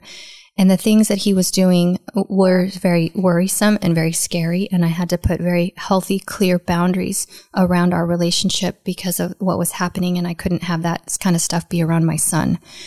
And I was very worried that my dad was going to die. I remember I would have these thoughts in my head of, oh my gosh, he's all by himself. And I wanted to go and rescue him. But my sponsor had to tell me, you need to love him, but you need to love him the best way that you can love him right now, which is allow him to get to his own bottom. Allow him to do what he needs to do, because you constantly rescuing him is only enabling this behavior. And so I would just pray and pray and pray. And my sister got married, and at the wedding, my father was not sober. And that was unlike him to be able to not even stay sober for my sister's wedding. That's huge. And I knew something was really bad. And so I was driving, and this thought came into my mind. I haven't talked to my dad in a little bit. I haven't seen him in a little while. And I texted my sister and said, when was the last time you talked to dad? And she said, Tuesday. This was on Thursday. She said, Tuesday was the last time I talked to my dad. And I reached out to my brother and I said, when was the last time you talked to my dad? And he said, Saturday. And I'm like, oh, all right, it's only been a couple of days. Maybe he's okay. And I called him, and it was going straight to voicemail. And I called him, and it went straight to voicemail. And I was working late that night, and I asked my sister, will you please go and check on Dad? I just have a really bad feeling. I don't know what's going on, but I'm worried about him. And she had left town. And so she wasn't here. And so on Friday morning, I had to go to work, and I texted my brother and I said, I can go check on him at like 2:00 in the afternoon. I don't know. That's the soonest I can get there. I have to be at my job. And my brother reached out to my mother. They had been divorced for many years, but they got along really well. My stepdad and my dad were very good friends. And my brother said, will you please go check on my dad? We're worried about him. And my stepdad was like, this seems very, extreme, but if you guys really want us to, then we will. And so they went to go check on my father, and unfortunately, he had fallen down the stairs and had broken his neck and had passed away. And he was not sober. And so I got a call at my work at about noon and saying that they had found my dad and that he had fallen. They did not tell me that he had died. I jumped in my car and I raced over to his apartment complex. And when I got there, my stepfather broke the news to me. And I just remember thinking like, oh my gosh, my greatest fear, my worst fear about my father has happened. He doesn't get to have another chance. Like, he's gone. And the realization that I lost my dad and that my dad was not sober when he died was so painful, so excruciatingly painful. But the next morning I woke up and I was like, what am I supposed to do now? What am I supposed to do in this moment? I have lost my father. I have a son that I have to care for. All of my siblings were out of the state. I was by myself, and I got on my knees and I prayed and I asked God, please keep me sober. And then I said, what am I supposed to do now? How am I going to get through this? And I went and I sat down at the kitchen table where I do my 10 and 11 step, and I did my prayer and meditation, and I read my literature. And then I went to a meeting, and then I allowed AA women to surround me, and I just started doing what I had been taught to do. Because when we do everything the same over and over and over, repetition strengthens and confirms, so that then when shit hits the fan and you don't know what to do, all of a sudden you're like on this path of just doing what you've always done, and you start getting through it. And I think now about the fact that my dad didn't die sober, and I ask myself this question: maybe did God know that my father was never going to be able to say yes to sobriety again? And so instead of my dad getting in an accident and being paralyzed, or getting in an accident and killing somebody else, or going to prison, maybe he just said, okay, come home. You've tried and you've tried and you've tried, and I see now that you're not able to say yes again. And so I'm going to take you home. And my dad died so suddenly. He broke his neck and that was it. So he doesn't know what happened to him. Only I know. Only I relive that moment of what it must have been like when he fell down. But my dad was just instantly gone. And there's peace for me in that, because I feel like he no longer has to struggle. He no longer has to be in that shame and that pain that he was living in constantly by that point. And although I don't believe that my father deserved death, but I do believe that he deserves peace, and whatever heaven looks like for us in that next place, I believe that he deserves that. And so I'm glad that he's at peace. Oh, what a beautiful and complicated relationship you had with your dad. It's so beautiful that he was able to help you into the meetings and help you into the rooms. And it just kind of resonates with me what he talked to you about in that car. He told you it was okay. He told you he was going to help you, and he told you that it works. And then you were able to reciprocate that and give the same message back to him when he was struggling. That's beautiful. And I remember sitting in meetings with you years ago, and you would talk about your dad a lot. Yeah. You would talk about your dad a lot. And it's like I knew the dude. Right. You would tell me, you would check in and be like, this is what's going on with my dad. This is what he's doing now. This is what I don't agree with. This is what I do agree with. And then some weeks you'd be like, he's doing good. And some weeks you'd be like, he's struggling. And yes. I remember you talking about your dad and sobriety. And I just remember that. So when you first got to the program in the rooms of Alcoholics Anonymous, what did you think about the fact that the word God was on the wall and that it was a spiritually based program? How'd you feel about that? When I first came in and I saw the word God, I was comforted. And I felt like, okay, I didn't know at all that God was in recovery or in the 12 steps. I knew nothing. I was horrified. Oh, I was comforted. I thought, okay, well, maybe this is because I had been trying to get sober by going to church and by doing, Bible studies and by reading the Bible, and it was not working. And so when I went into AA and I'm like, what the heck? There's God all over the place. And I thought, okay, yes. But then they had a step 2 meeting where it said the God of your understanding. And that's where I bristled. And I thought, oh no, that's where I come from. That's almost blasphemous. Yeah, I was wondering, like, how do you reconcile your past and your thoughts with what God is and who he is and what he looks like and what he sounds like and what his mood is versus a God of your own understanding? That must be difficult. For me, it wasn't as difficult because I was coming from a place of nothingness. Yeah. I didn't believe in God. I thought it was silly. I thought it was hokey. So for me to be able to, acquiesce and give myself up to the program and little by slow figure it out, but I didn't come in with a set of ideas. So what was that like, transitioning from a set of your own personal ideas to a God of your understanding? When that meeting happened, one of my first handful of meetings, I remember thinking, oh, this must not be where I'm supposed to be. And I got sad because I was hopeless. Where else am I going to go? This was my last option. And then somebody in that meeting shared something that resonated so clearly with me. He said, God can only disclose himself to each and every one of us in a unique and individual way. God, or a higher power, or whatever it is, we cannot see, touch, feel, hear him in this world that we live in. So the way that God discloses himself to me, I can explain and describe to you. However, I cannot force you to have the exact same experience. And so if there is one God, as the way that the religion that I was raised in speaks of and believes, then it is between God and each of us individually to reveal that to us. That's me and God, us, you and God, you and your high. Who am I to say that the way that he has revealed himself to me is the way he has to reveal himself to you? Who is playing God in that situation? Me. And so when I heard that man speak, and I was able to make sense of it. Yes, that makes sense. Yes, I understand that. And I looked around the room and I saw everyone was staying sober and I was not staying sober. So my thinking was wrong in regard to a lot of things. And so I was willing to say, okay, well, I don't know if I understand completely, but I'm okay with not understanding. I am okay with not judging anybody else's belief system. I am okay with concentrating on my relationship with my higher power and how he wants to reveal himself to me.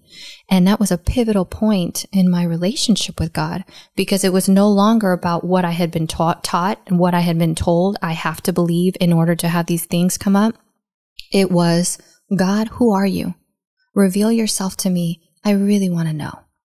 And beautiful things happen from there. Yeah, and probably continue to happen. It's probably a process. It just keeps rolling on and on. Never ending. Beautiful adventure. So I want to take a break and read a few announcements. I want to remind everybody that SoberShares.com is ready for you to explore and enjoy. Here's a list of the things that you can do on our website. You can listen to all of our episodes, read our show reviews, email me directly with your comments or suggestions. My email address is mike@SoberShares.com. You can also record a message in your own voice by clicking the blue microphone icon that I can play back on the next episode, and you can hear your own voice on the next episode of Sober Shares. I think that'd be cool. You can access our social media platforms on Facebook, Twitter, and Instagram, and you can support us financially with a donation by clicking the PayPal donate button on SoberShares.com. This donation process takes less than 1 minute, and your generosity will allow us to continue to create content for you at the highest level. Your donation will be used to help us offset and cover our monthly operating expenses. I want to mention a few listeners by name who have made a financial gift to move this project forward. Thank you, David R. Thank you, Xander C. And thank you, Amy W. I want to assure you that I value your time and attention as a listener, and our sole focus here at Sober Shares Podcast is to help people, and that guides everything that we do here. And now I'd like to read a couple of listener feedbacks. I am grateful that men like Clancy, who struggled for so long and so terribly like I have, eventually got it and shared their experience, strength, and hope. My date of sobriety is December 17th, 2022. I just recently picked up a 30-day chip, and I'm actively working with an excellent sponsor who introduced me to this podcast. Blessings, Cameron M. Okay, so now back to our guest. Can you tell me about your AA sponsor and how did you get one? I've had a few sponsors since I've gotten sober. The first sponsor that I had took me through the 12 steps and was very thorough. There was a breach of trust, I feel, between the two of us. Yes. What'd she do? Did she tell your story to some other people? Well, her husband is in recovery as well. And there was a couple of times where she would mention, well, my husband thinks this and the other. And I'm like, wait a minute. You got a co-sponsor situation. Wait a minute. And also, she was very upset with my decision to date after I was done working the 12 steps.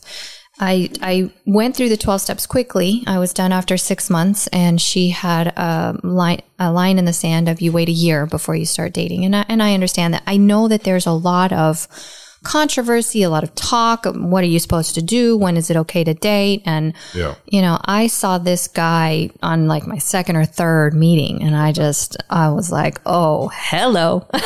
Yeah. And I knew that if he was open, that I was going to want to date him. And we both waited until I was done with my 12 steps, and then that was it. And when it comes to me and the women that I sponsor, did you break up with your sponsor over that? You started dating and what? I broke up with her because of I felt like I couldn't be honest anymore. Yeah. I knew she was highly against that relationship, and I knew that she had mentioned a couple of the things that I had told her to her husband. Okay. And so those two things put up a wall that I could have talked to her about it. Yeah. I could have said, "Hey, let's get through this," but I wasn't mature enough in my sobriety yet and who I was, and I didn't have the communication skills to be able to do that at that point. Do you want to mention her by name? I'm just kidding. When it comes to the way that I sponsor and somebody that wants to date, something that was told to me that rings true is when we work the 12 steps, we change. Everything about us changes. And what we originally may have come in with being drawn to, attracted to, finding that person, that personality amazing might change. 100%. And if that happens, then all of a sudden you're stuck.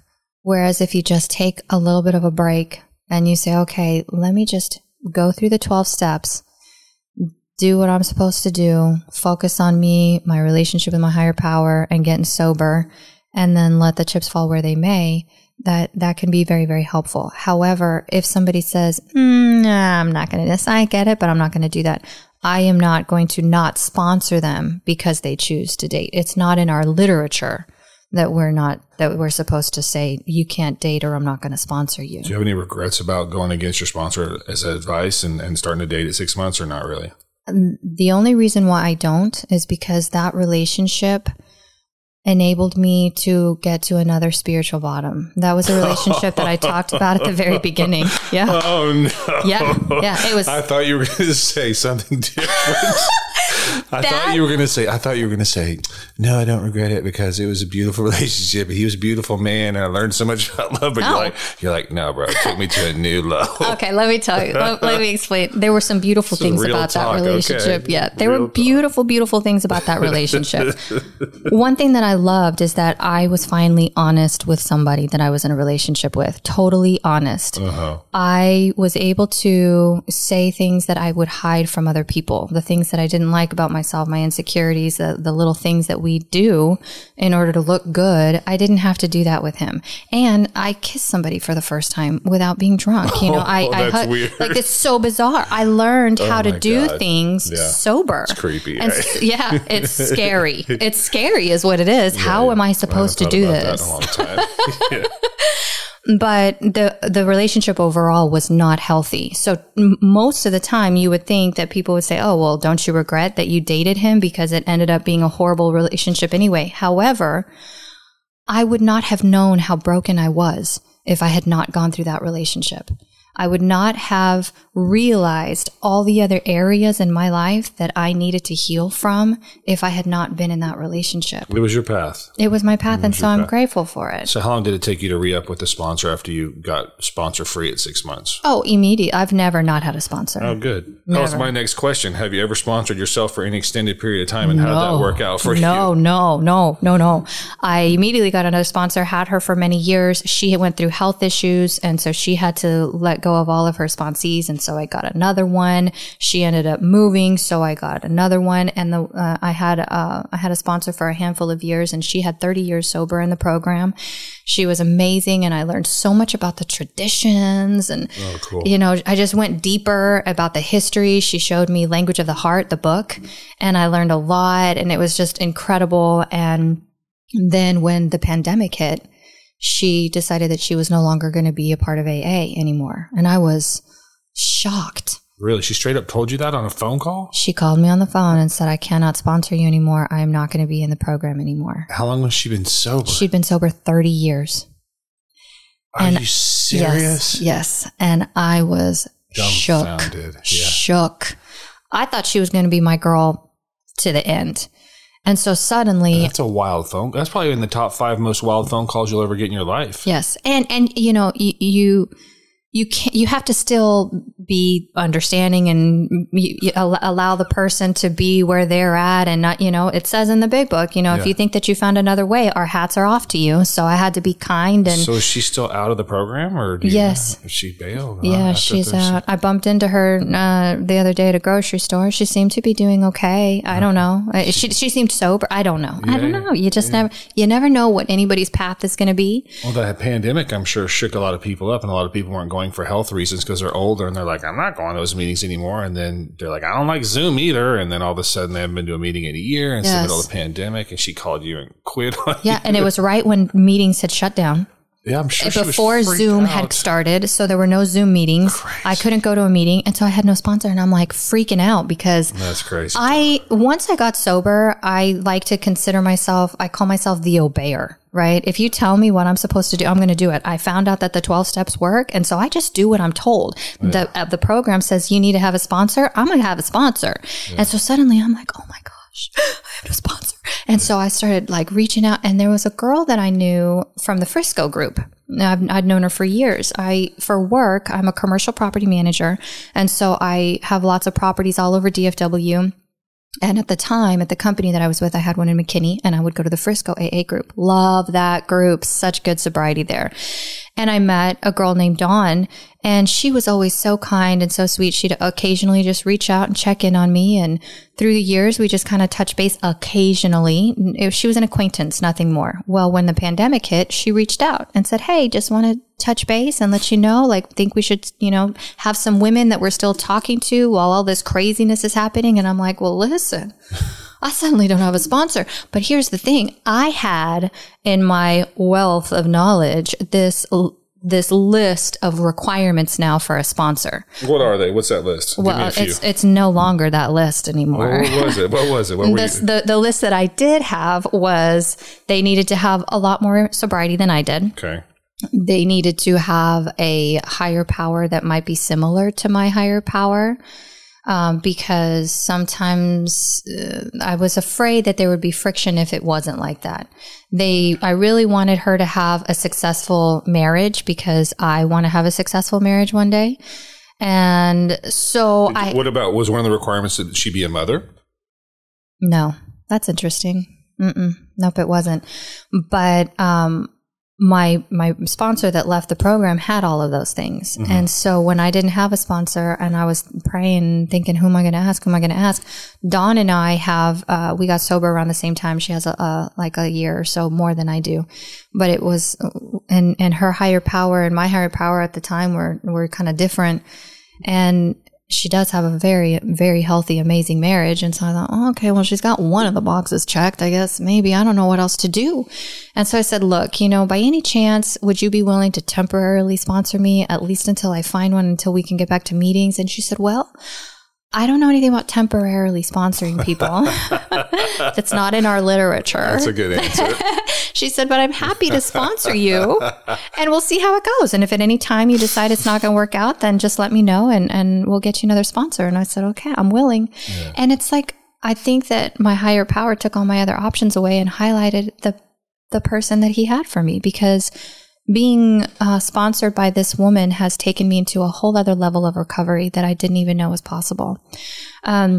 We have what we call an accountability meeting once a week, where her and all of her sponsees get on a little Zoom call, and it's meeting steps in service. And so we each talk, how many meetings have we gone to that week? Yeah. What step work are we doing? That's good for you. You're the obeyer. I am the obeyer. And what service work are we doing that week? It's like when you were a little kid, they're like, come up here and read your essay in front of the class. Same thing. You're like, I've been to 4 meetings. This is what I'm doing for service. Well, here's the thing. This is what I'm doing. It's so okay for us to be transparent and say, you know what? I can't believe I haven't been to a meeting this week. And it shows because I'm freaking insane, or I really need help figuring out how to be of service. Yeah. There's opportunity and I'm afraid because of whatever reason. And after we each share, we can also talk about what's going on in our lives. And so I am naturally introverted, and it's hard for me to get real close with people. And this has helped with that so greatly, because now I have a group of women who, when things are happening, once a week I'm on the phone and saying, you know what, this is what's going on this week and I'm really struggling. Or guess what? I got the promotion and I can't believe it. And we're celebrating.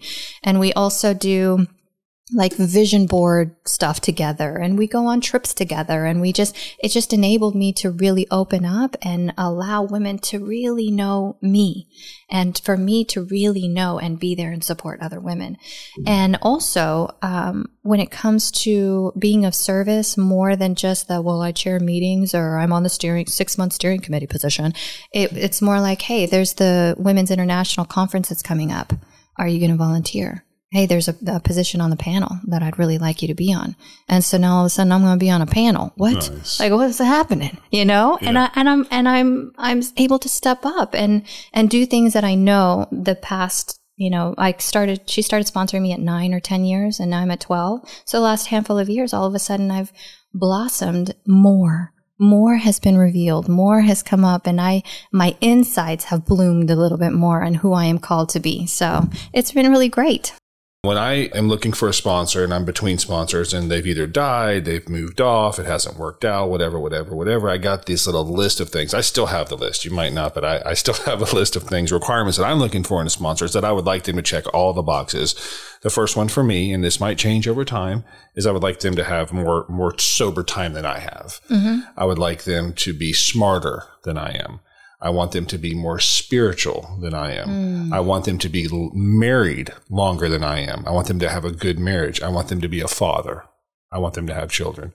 I want them to be in a place where they have time for me and they're able to hang out with me and teach me and talk to me and help me. And the other thing I would like, the other criteria I have, is that they are an entrepreneur and that that they're a sole proprietor or they own a company. That's who I've been around my whole life, is people that work for themselves. Yeah. So I want them to be self-employed. That's important to me because I am, and I just want to be able to relate to that. Scott checks all those boxes for me. Nice. And several other people have checked those boxes for me as well. And I feel like that my job as a sponsor, when I sponsor people, and Scott's job when he sponsors me, really is to help lead me closer to my higher power. Absolutely. That's it. They're my guide.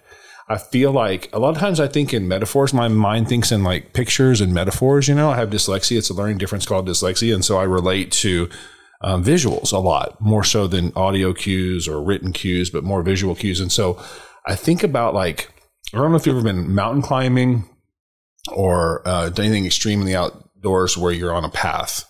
Whether you're hiking up a mountain to snowboard or you're hiking up a mountain just to get to the top or whatever. A lot of times you're on a trail and there's usually somebody in front of you and there's usually somebody behind you. And I feel like that Scott and I, and the people that I sponsor, we're on this trail, and it's a spiritual trail, and we're going up this mountain, up into the sky, closer to God and up into heaven. And he's in front of me on the trail, and he's in front of me on the trail with 32 years of sobriety. I'm behind him following him with 22, 23 years of sobriety.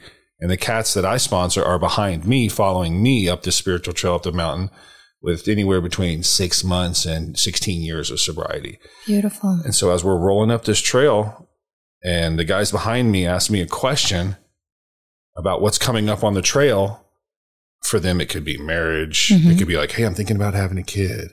Or what do you think? Do you think I should get a dog? Or how many meetings a week do I need to go to? Or what do I say to my girlfriend when she says this to me? Or how do I conduct myself in this business situation?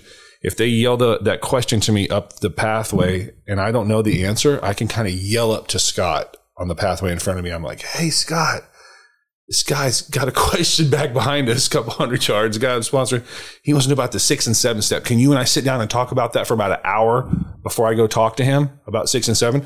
And then Scott's like, hell yeah. And then him and I talk for an hour about 6 and 7. He really just fills me up with good information. You know, I already know about 6 and 7. I could probably just answer the dude. I could probably just answer him. But I like talking to Scott. Yes. Because he's smarter than I am. He's spiritual I am. He's more sober than I am. He's been married longer than I am. He's been a dad longer than I am. He's a business owner. So I respect it. I just totally respect him. And then he just fills me all kinds of good information about 6 and 7, step 6 and 7. And I can yell back at that guy. So one thing that I've noticed, when you're talking right there is that not just the amount of time, but also the quality, right? That he has, the quality of, that he has, how he is spiritual, the quality of his spirituality, the quality of his marriage, the quality of his time. And when it comes to my current sponsor, quality far outweighed the quantity, because even like with the accountability meetings, it's not a taskmaster. Well, did you obey? Did you do this, what you were supposed? It's from a place of total love. And this is what I've been taught to do. And this is this is what's worked for me. And the quality of her spirituality and my spirituality are very different, but they commingle and they intertwine. It's like a dance almost. And there are things that she will say and I'll be like, ooh, I've never thought of it that way. That's beautiful. And vice versa. And so it's this beautiful thing that has happened that's emerged. And as long as I was open-minded enough to say, for instance, I would not choose a sponsor that had 30 years sober and but never went to meetings and wasn't of service and, you know, wasn't working a really good program and might have been married for 25 years, but they've really hate each other and they don't spend any time together and he bitches about her in meetings all the time. You know, those kinds of things where it's like, okay, yes, I hear exactly what you're saying, that it's like you're looking for all of these things. We want the quality as well. And I feel like I almost had closed myself off to a beautiful option and what God really had for me, because I was not open-minded enough to say, okay, God, where do you want me to go? Like, who do you have for me? And when I did that, and really all the other options were taken away from me, again, there he is. He highlights a person and he was like, here you go. And it's been beautiful. The quality is so important. You've been led like that. You know, I don't really know you that well. Just talking to you today, I'm really getting to know you way better than I've known you before, but it seems like your higher power has led you through your sobriety like that, because he did that when he put that person's name on your heart. Who should I tell? Who should I tell is the guy, your singing partner in the choir. He led you to that guy, but you didn't know why. And then your sponsor kind of called you with 30-something years, 31 years sober during the pandemic. Hey, I'm not going to do it anymore. And then led you over to this person. Yes. So we just have to be open to being swayed and directed and moved in different directions. When we are willing to say, I'm going to give listening a shot. I'm going to try and see. Beautiful things emerge. Now, sometimes I mess up, you know, I might think, oh, that's definitely, I got a download from my higher power and this is exactly what I need to be. And it's a disaster. It's all me. It's all ego, whatever it might be. But my heart was in the right place. And so when I make a mess of a situation, I can stop and say, God, you know, I made a mess of this. I thought I was listening to you and instead I was listening to myself. Will you please come and help me untangle this web of a mess that I've done? And there's grace and there's courage to right my wrongs, and I can continue to move on. And it's a beautiful thing. I remember my first 5 years of sobriety, I got sober in Southern California. Then I moved to the Hawaiian Islands. And so when I was living in Hawaii and I was living in California, early sobriety, first 5 years, I remember thinking, man, I'm really doing good. Like, I'm developing a lot of character development, which I never really did before. Mm-hmm. I'm getting healthier. I'm more spiritual. I feel better. And one of the things that dawned on me, which was crazy to me to even think about, is that sobriety and going to AA meetings on a weekly basis multiple times taught me the skill of listening. And what I mean by that is, a lot of these times, if you're listening to this podcast and you haven't been to a recovery meeting, they last an hour, okay? You might get to talk for 3, maybe, and maybe not, which means you got to listen for 57 minutes and say nothing. You can daydream and you can wander and you can do whatever, but that probably would not be the best choice. The best choice would be to friggin' listen. You're at an AA meeting, put your iPhone down, listen to the 25 people that are going to share, because they're going to talk for either, anywhere between 45 seconds and 3 minutes. So friggin' listen to them. And even if you don't like who they are and that you feel like they say the same thing every time, like some people have a rote share that they give on like honesty, and then a rote share they give on step 1, or they say the same thing every time. I just realized at about 5 years sober, I was like, focus, Michael. Focus. Listen to what they're saying. Remember their name. Remember what they say. And every meeting, I was able to take something away from that meeting by listening that allowed me to make my life better and refine me and build me up and get me closer to my higher power. And then another thing I noticed, I don't even know when this was. I started to think about like, you've been sober a long time, dude. What are you doing? What are you trying to do? And this voice came to me, or this message came to me. And I just started to think, well, I think what I'm trying to do with this long-term sobriety is I'm trying to get more God and less me. I think I'm trying to get more God and less me. And there's a bunch of different ways to do that. And it's based off the 12 steps and staying in action and be of service. And so as I do that, every day I feel like I'm getting closer and closer to God and getting less and less me. And there's less stuff blocking me off from the sunlight of the Spirit. And that allows me to wear life like a loose garment and be happy in my own skin almost all the time. And that's a blessing for me. And it's been something that has really revolutionized my life. And it's make it easier. Like, my life is easy today. But if you looked at me and critically and you're like, well, dude, what about this? You should be freaked out about that. Well, what about that? I'd be super concerned about that if I were you. That should be giving you high anxiety. The answer to all those things is no. I rebuke that, Right. I lean into my higher power. I believe in God, and I believe He's going to take care of me. And by the way, now I have this outlook on life where I believe everything happens for a reason. Everything happens for a reason, no matter what it is. Even if I get cut off in traffic and don't make the green light as I'm driving down the road, that happened for a reason, because God didn't want me another 2 stoplights down the road, because there might be an active police chase and going. And they're chasing a bad guy, and they could have hit me in my driver's door and died. So I wasn't supposed to be there. I was supposed to be back here 200 yards. Or there could be somebody having a medical emergency and unconscious driving their car and hit me, So the message to myself is just calm down, dude. Yes. Just calm down and believe everything happens for a reason. And when hard things come up, whether it's financially, sexually, emotionally, physically, problems going on with loved ones, sickness, illness, whatever, I just feel like, hey, man, that's just how it's supposed to be right now. God's got me right where He wants me. Everything's right on time.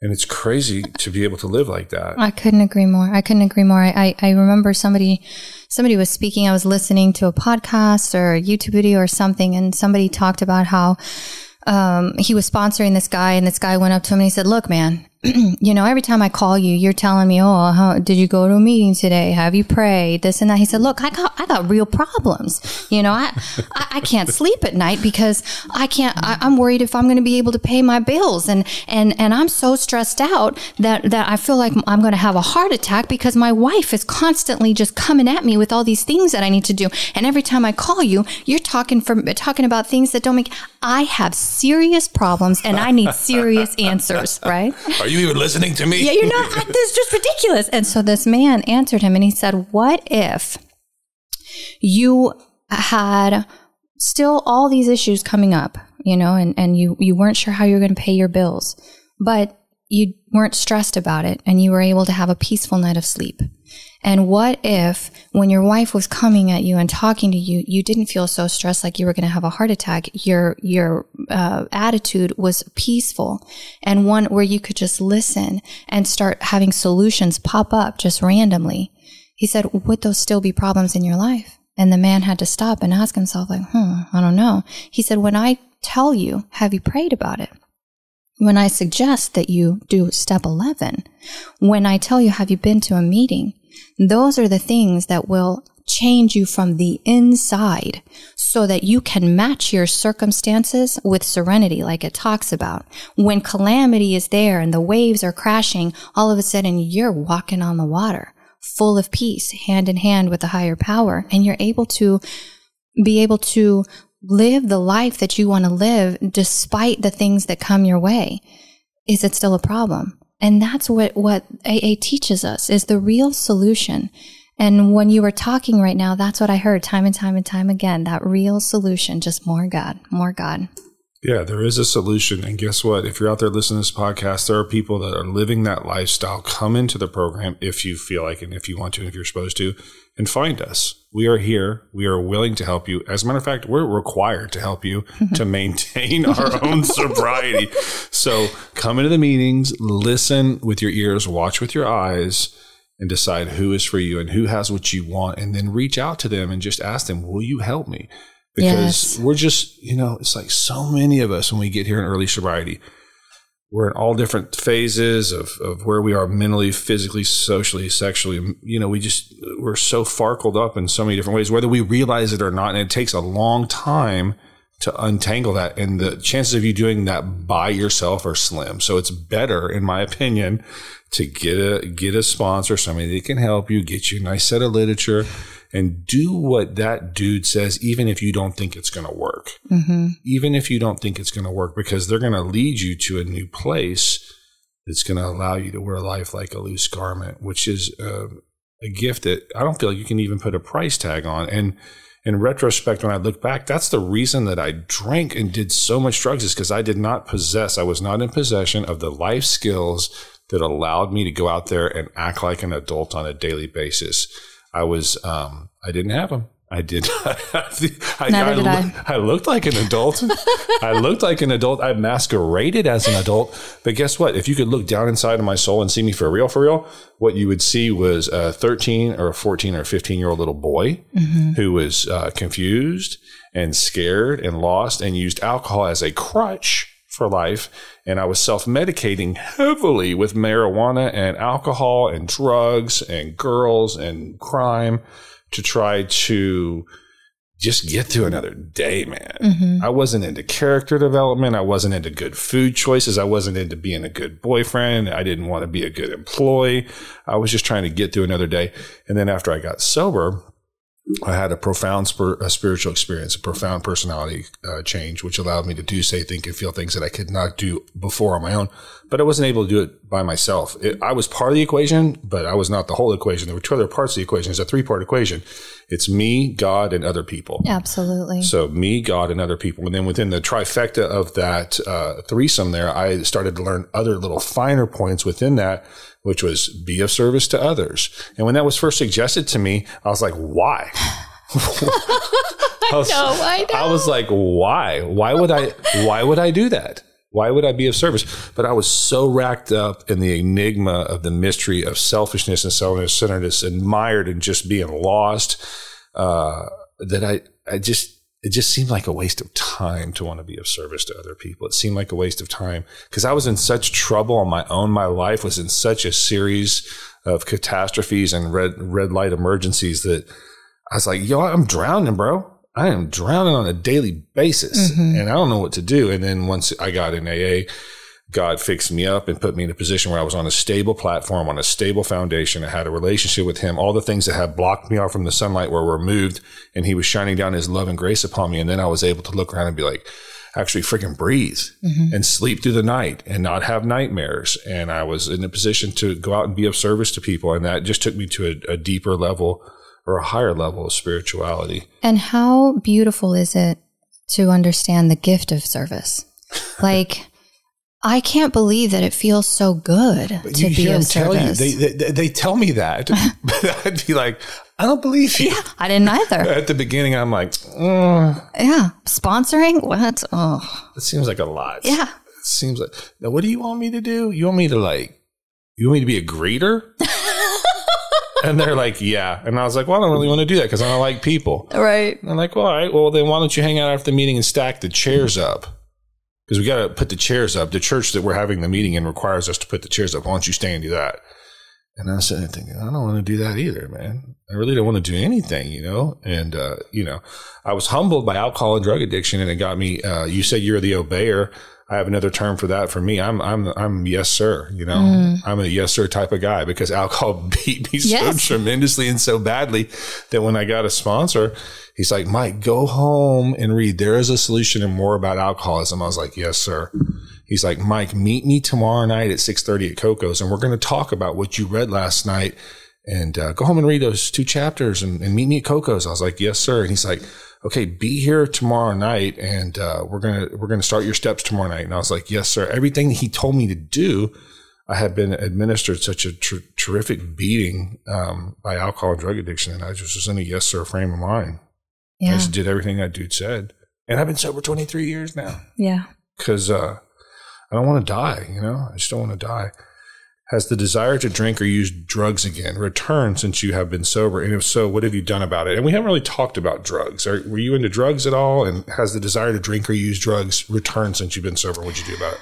So I was into drugs. I was an upper. I loved uppers. I didn't like downers at all. They made me paranoid. Like what? Cocaine or Red Bull? Cocaine, yeah. No, Red Bull, whatever. Please, come on. Give me the real stuff. Okay, cocaine. Yeah. So I did. I liked cocaine. I smoked weed occasionally. But I usually would get so paranoid, I'd end up like wanting to hide in the fetal position in a closet, thinking somebody was going to come get me. So that one wasn't really anything too serious for me. And I tried Coke a few times without drinking, and it was very whatever for me. It was the combination of the two. Once I drank, I wanted to do some Coke so that then I felt in control. I felt alive. A lot of people do that. They get buzzed. They're like, where's the cocaine at? That was me, my friend. That was me. Where's it at? And I always found it. We can sniff each other out. I would look at yes, exactly. I would look in the bar and I would see who was going to the bathroom a few times. I'd be like, there she is, my new best friend. They really do that in the bathroom? Yes. That's very unsanitary. What would y'all do? Like use a little bullet or something? You could use a bullet. You could use the palm, like the right here and the top of your hand. You could use a fingernail. So what do you say when you follow a strange girl into the bathroom? What do you say? You're like, hey girl, you got any blow? What do you, I mean, how do you do how would I do it? Let me see, because I always figured it out. First of all, you compliment. Oh, girl, I love your skirt. Where did you get that? And she says, oh, thanks. I got it, whatever. And you're like, oh, who are you here with? And blah, blah, blah. Yeah. Listen, I've been wondering, do you know if anybody has any party favors? Oh, that's what they call it, party favors. Do you have any party favors or yayo? There was always like little something, whatever was popular to say at the time. But yeah, party favors was always a good one. And then she'd either, if they were cool, they would share. Yeah. If they were not cool, they would point you in the direction of who to get it from. Go talk to that guy. Yeah. Okay. So that was as far as drugs. As far as the desire to drink, has it come back in my life? Since I relapsed and reestablished on October 5th, the desire to drink has not returned. Not once. And there have been times when I have been presented with an opportunity. Mm-hmm. And my mind will say, oh my gosh, you could totally have a drink right now and nobody would know. You mean like on a date or something? Well, the first time I remember it happening was when I was flying to Germany and I was in first class. I ended up in first class, totally. I was like, how did this happen? And I was alone in first class, going, oh my gosh. And the stewardess came by and offered me a drink. And I thought, well, nobody would know. And my next thought was, ew, that would totally ruin the whole trip. I wouldn't even remember. And so the thought may come in, but the desire is not followed by that thought. Yeah. The disease will come in and say all kinds of crazy stuff to me. But because I am firmly involved and in the middle of AA, I have this protective shield. I think of myself as in the palm of my higher power's hands. And it is an impenetrable shield when it comes to the disease of alcoholism. Sounds pretty powerful. It is very powerful because for 19 years, I could never say no. Yeah. For 19 years, the moment somebody suggested it, this feeling inside of me would go off and I'd be like, oh, I got to have it. I got to do it. Yeah. And so now for 12 years, I've been able to say no, and not only just been able to say no, but actually mean, I don't know, I don't want it. Yeah. It's like when somebody offers me broccoli. No, thanks, you know? My wife does that all the time. She's like, we're having broccoli. Me and my kid look at each other. We're like, we don't like broccoli. You've done that 35 times this year. But we eat it anyway. But I just want to say that broccoli's not that good. It's not my favorite. You could put butter on it. It's edible. Salt and pepper. I mean, occasionally. But I don't really like it. What's your favorite vegetable? Do you have one? Lemon pepper is good on broccoli. I enjoy a lot of vegetables. I'm getting good at. Oh, I'm just going to say I'm not getting good. I am good. I have been good for a long time, and I will continue to be good for a long time. I am a good cook, and so yeah, right on. Thank you. Nice. Thank you for knowing that. And so my latest thing, I always have a lot of new things and latest things, and one of the things that I'm really into lately is roasting root vegetables. Vegetables. I roast root vegetables. So what I do is I go to expensive places. Like you got to go to Central Market. You got to go to HEB. You got to go somewhere that's expensive. Don't be scared to spend $7 or $8 on a bushel of carrots.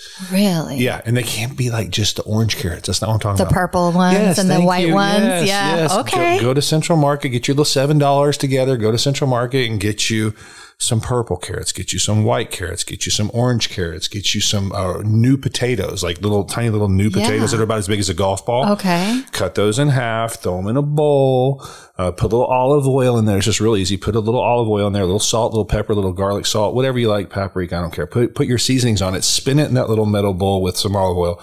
Take all those root vegetables, throw them on a tray and put them in your toaster oven, and then put them on bake for about 30 minutes. And about halfway through, if you want to take them out at about 15 minutes and spin them one time so they'll cook at different levels. And they come out and it is so good. There's a lot of sugar that's hidden in those root vegetables that is activated by the baking process. Okay. So when you eat them, they're really delicious. Now I'm going to have to try it. And it's good to serve with like a protein, like a steak or a salmon or a piece of chicken, and then a little fresh salad on the side. Nice. I'm definitely going to try it. Sounds like it's going to be my new favorite vegetable. And I'm also, this is another thing I'm doing that's new. It's, I make we go to Mexican restaurants all the time. And I fell in love with about 5 years, Mexican seafood cocktails. Oh. And so that is something that I really like. And the price of that at the restaurant has almost doubled now. It's about $30 for a Mexican seafood cocktail. So I learned how to make it myself. I get the boiled shrimp. I won't go into all the details. Let me know whenever I'm invited. Yeah, I make good food. That sounds so good. I'm good, and I can cook. It's a lot of fun. And that's one of the things that I've gotten into sobriety, because I like to provide healthy food for people. Yes, me too. The longer I've been sober, the more I realize that food choices have a big impact on how I feel. And I'm getting older. Every day I get freaking older. Yeah. And I can't eat pizza at 11 o'clock at night. I used to be able to eat pizza at 11 o'clock at night and go to sleep. And then now I have heartburn. The world of heartburn. Yeah. And I used to love Cheez-Its and Dr. Pepper. I used to eat Cheez-Its and Dr. Pepper. No. But now I'm 53 and I can't do it anymore. No. And eating healthy, the way that you feel is so good. And then the next thing you know, you're craving the healthy food. I'm a pretty clean eater myself. I am struggling with sugar. I love sugar. I try not to love it, but it's so good.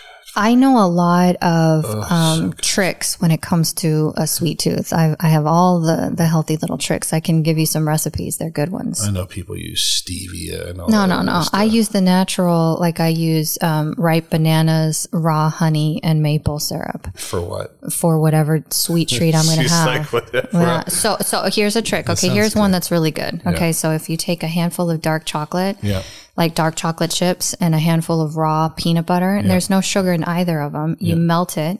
You can put melt it in the microwave. Melt it a little bit in like 30 seconds at most, so it softens it up.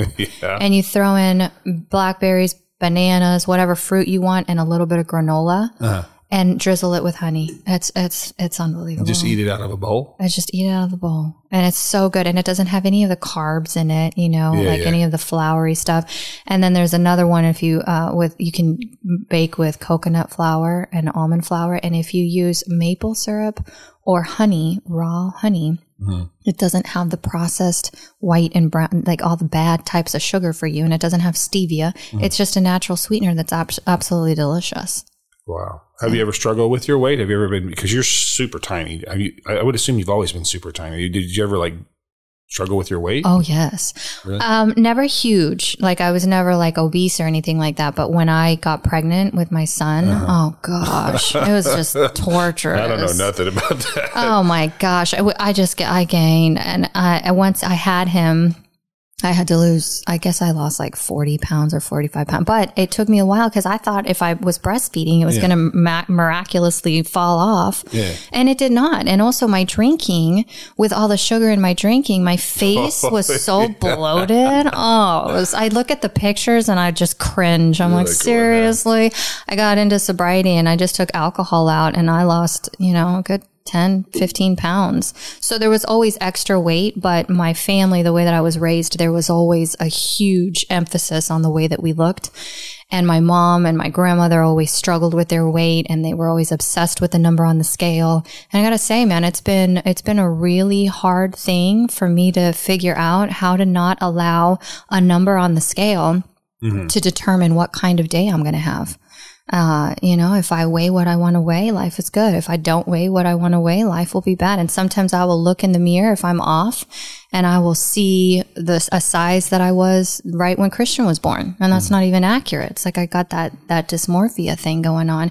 And I think a lot of women in recovery, addiction and eating stuff and our eating health and eating disorders, they're so hand in hand. I remember my therapist told me one time, she was like, look, I wouldn't categorize you as having an eating disorder. But you're close. But you're right on the line. If you take one step over here, and society is so driven on how a woman looks, that to be able to be free of that is a journey that has been, it's been one that I've worked through in recovery as well. Absolutely. Yeah. I bet a lot of women struggle with that. I see all the commercials on TV and stuff and I'm like, they talk about hyaluronic acid and all this stuff. And I'm like, and I see all the stuff that's in my wife's bathroom and I'm like, I think you spend $600 a month on what I would call fake science and fake bullshit. Yes. It appears to be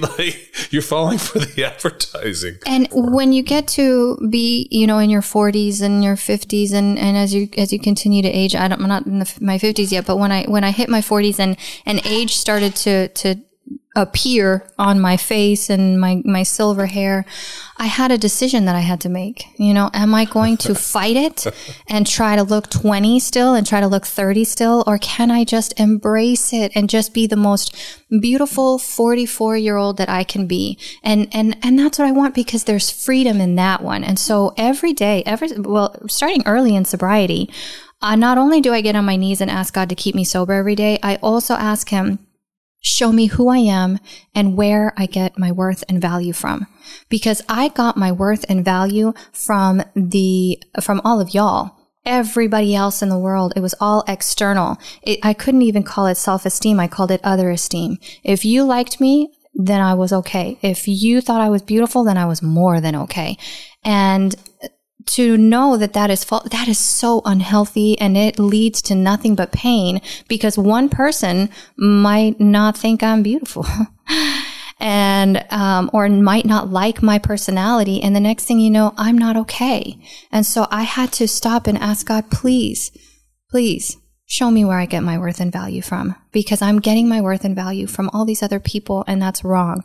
Now I am able to get my worth and value from my higher power.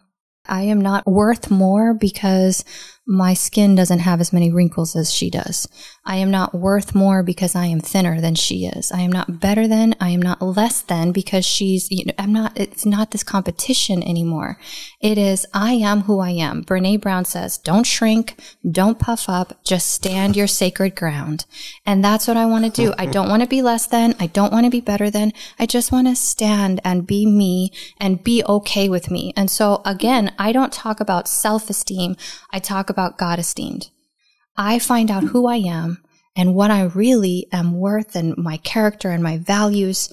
And there is confidence in that, where I don't have to be like, look at me and how amazing I am. It is, I am simply me and I am okay with me. And that is freedom. That must be fun to talk to your sponsees about that. Try to tell them that.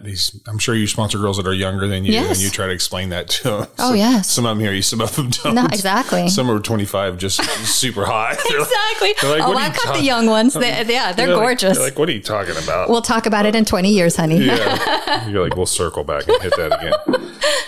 So how did your scoliosis in your back handle pregnancy? How's your scoliosis? Is it good or what's the deal? So it went from a 60-degree curve to an 18. So they were able to correct it significantly. Is there hardware in there? Oh, yes. I have 2 metal rods that are fused to my spine. The majority of my spine is fused together. So I have really good posture. They put that in there when you were super young. When I was 12. Yes. And there's not only rods, but there's like screws and just hardware. Same hardware that was put in back in the day? Yes, the same hardware. And I'll always have it. My back has been okay, but my pregnancy, they had to do a C-section because they said my inability to round my back out that would be necessary during childbirth. They said, we're not even going to try to mess with it. Get the angle right. No. You're like, I can't get the angle right on that. We're just not even going to try to mess with it. So I had a cesarean. Yeah. Have you ever experienced depression or anxiety since you have been sober, and how have you coped with it? I have experienced anxiety many times. And it's one of the areas of my life where it says in the big book, sometimes quickly, sometimes slowly. There have been moments in my sobriety where I'm like, I can't take it anymore. So I started singing when I was in the 4th grade. And I realized that I had a nice voice. And so I was in a show choir and I traveled and we performed. And I remember in the 4th grade being in the school that I was at, I was placed in the Christmas play and I had a solo. I was Mary in the 4th grade and everybody else was in the 8th grade. And so I knew I felt very out of my element. I was terrified. I shook. I was full of anxiety because, again, when you are standing on a stage and you don't know who you are and you think that you're a horrible person and you're so broken and you are coming from a place of shame, to open up your voice and sing and be so vulnerable, that type of anxiety and and also being other esteemed. What if he doesn't like me? What if she thinks it sounds terrible? The anxiety was horrific. Probably every singer thinks that.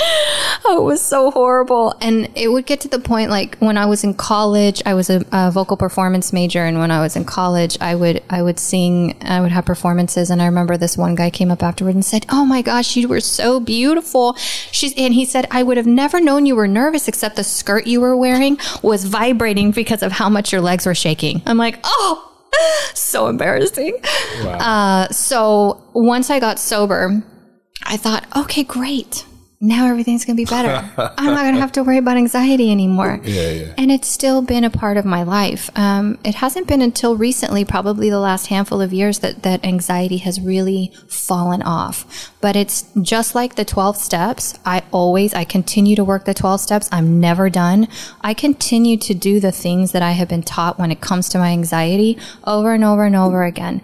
And little by little, it gets less and less. And this last year, I don't think I've had anxiety, not once. I haven't had a panic attack, nothing. And it was so debilitating that one of my semesters at college, I had to medically withdraw because I couldn't even get to class because my anxiety attacks would be when I would be driving. And my panic attacks, I couldn't even get to class because I would get so dizzy from them. And there were times when I would be singing on the stage and I would walk off the stage, burst into tears and go straight home into my room and in the bed for the rest of the day because I was so exhausted from the panic attack. They were debilitating for me. And so to be able to be free of that is huge blessing. It's probably based off your spiritual condition. Like, you got a higher power now, you got a God, he's going to take care of you no matter what. So you don't have to freak out. And I don't have to worry that it's going to be okay if somebody isn't a fan of mine. Like if I say something and it doesn't jive with you. If I think I'm being funny and you don't think it's funny, I'm like, well, you do you, boo. You know what I mean? Everything's going to be okay. I can respect it. I don't have to be liked by everybody anymore. It's beautiful. Yeah, I've had anxiety and sobriety, and for me, around a while, it was based on airplane rides. Like, I travel a lot, but I'm a big dude. I'm like 6'4", 250 pounds. I'm a big dude. And so, like, I don't know if you've noticed or not, but those airline seats are crazy small. Yes. And so I would get in these, especially if I had to sit on the window, no thank you, or the middle aisle, no, the middle seat, no thank you. If I'm on the aisle, I feel like I could possibly get out, and I don't know what I think, but I feel better on the aisle. And I had to, like, go on YouTube and, like, search, like, ways to cope with it, like anxiety. Because I would start thinking about the plane ride the night before. I'd be in bed the night before I go to Chicago the next day. I'd be thinking about, man, it's coming. Yeah, I'd be like, I got to get on that airplane tomorrow. But somehow that's fallen off. I guess I just forgot that. Well, I'll tell you what, food.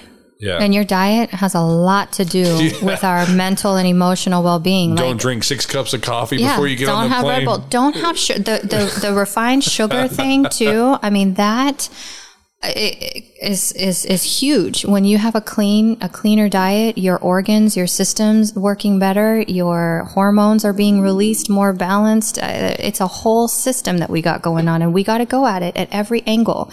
Just like in recovery, it's the physical, the emotional, and the spiritual. Same with the anxiety as well. Yeah, I've sponsored a lot of guys in early sobriety. They'll call me and they'll call me in early sobriety and they'll be like, "Hey, Mike, it's 4:00 in the afternoon and I am freaked out." And I'm like, "Okay, well, let's talk about that. What's going on?" And they'll be like, blah, blah, blah. They'll verbally vomit on me. They'll be like, blah, blah, blah, blah, blah, blah, blah. And I was like, okay, I heard all that. Now let me ask you a few questions. And they'll be like, what? I'm like, what have you eaten today? You say it's 4:00 in the afternoon. What have you had to eat today? I'm like, nothing. I was like, have you had any coffee today? And they're like, yes, I've had 6. I've had 6 cups of coffee. I've had no food. And I've smoked about 400 cigarettes. And I freaked out. I was like, bro, you are early in sobriety. You're 6 months sober. By the time it's 4 p.m., you need to have eaten something. Maybe back off a little bit on the 25 cigarettes and a 6 cup of coffee. Why don't you grab something to eat? Call me back, and then I'll meet you at the 6 o'clock meeting tonight. Have you been to a noon meeting or a 7:30 a.m. meeting? No, I haven't done that, but I am freaked out. And they go into their litany of blah, blah, blah, blah, blah, blah, blah. But yeah, no, all those decisions that we make, either in sobriety or out of sobriety, just being a human, I mean, what we put in our body is such a huge determiner of how we're going to feel, especially the older that we get. Yes. In my experience. Yes. Like I said earlier, I can't do what I did when I was 30 Me at this neither. age.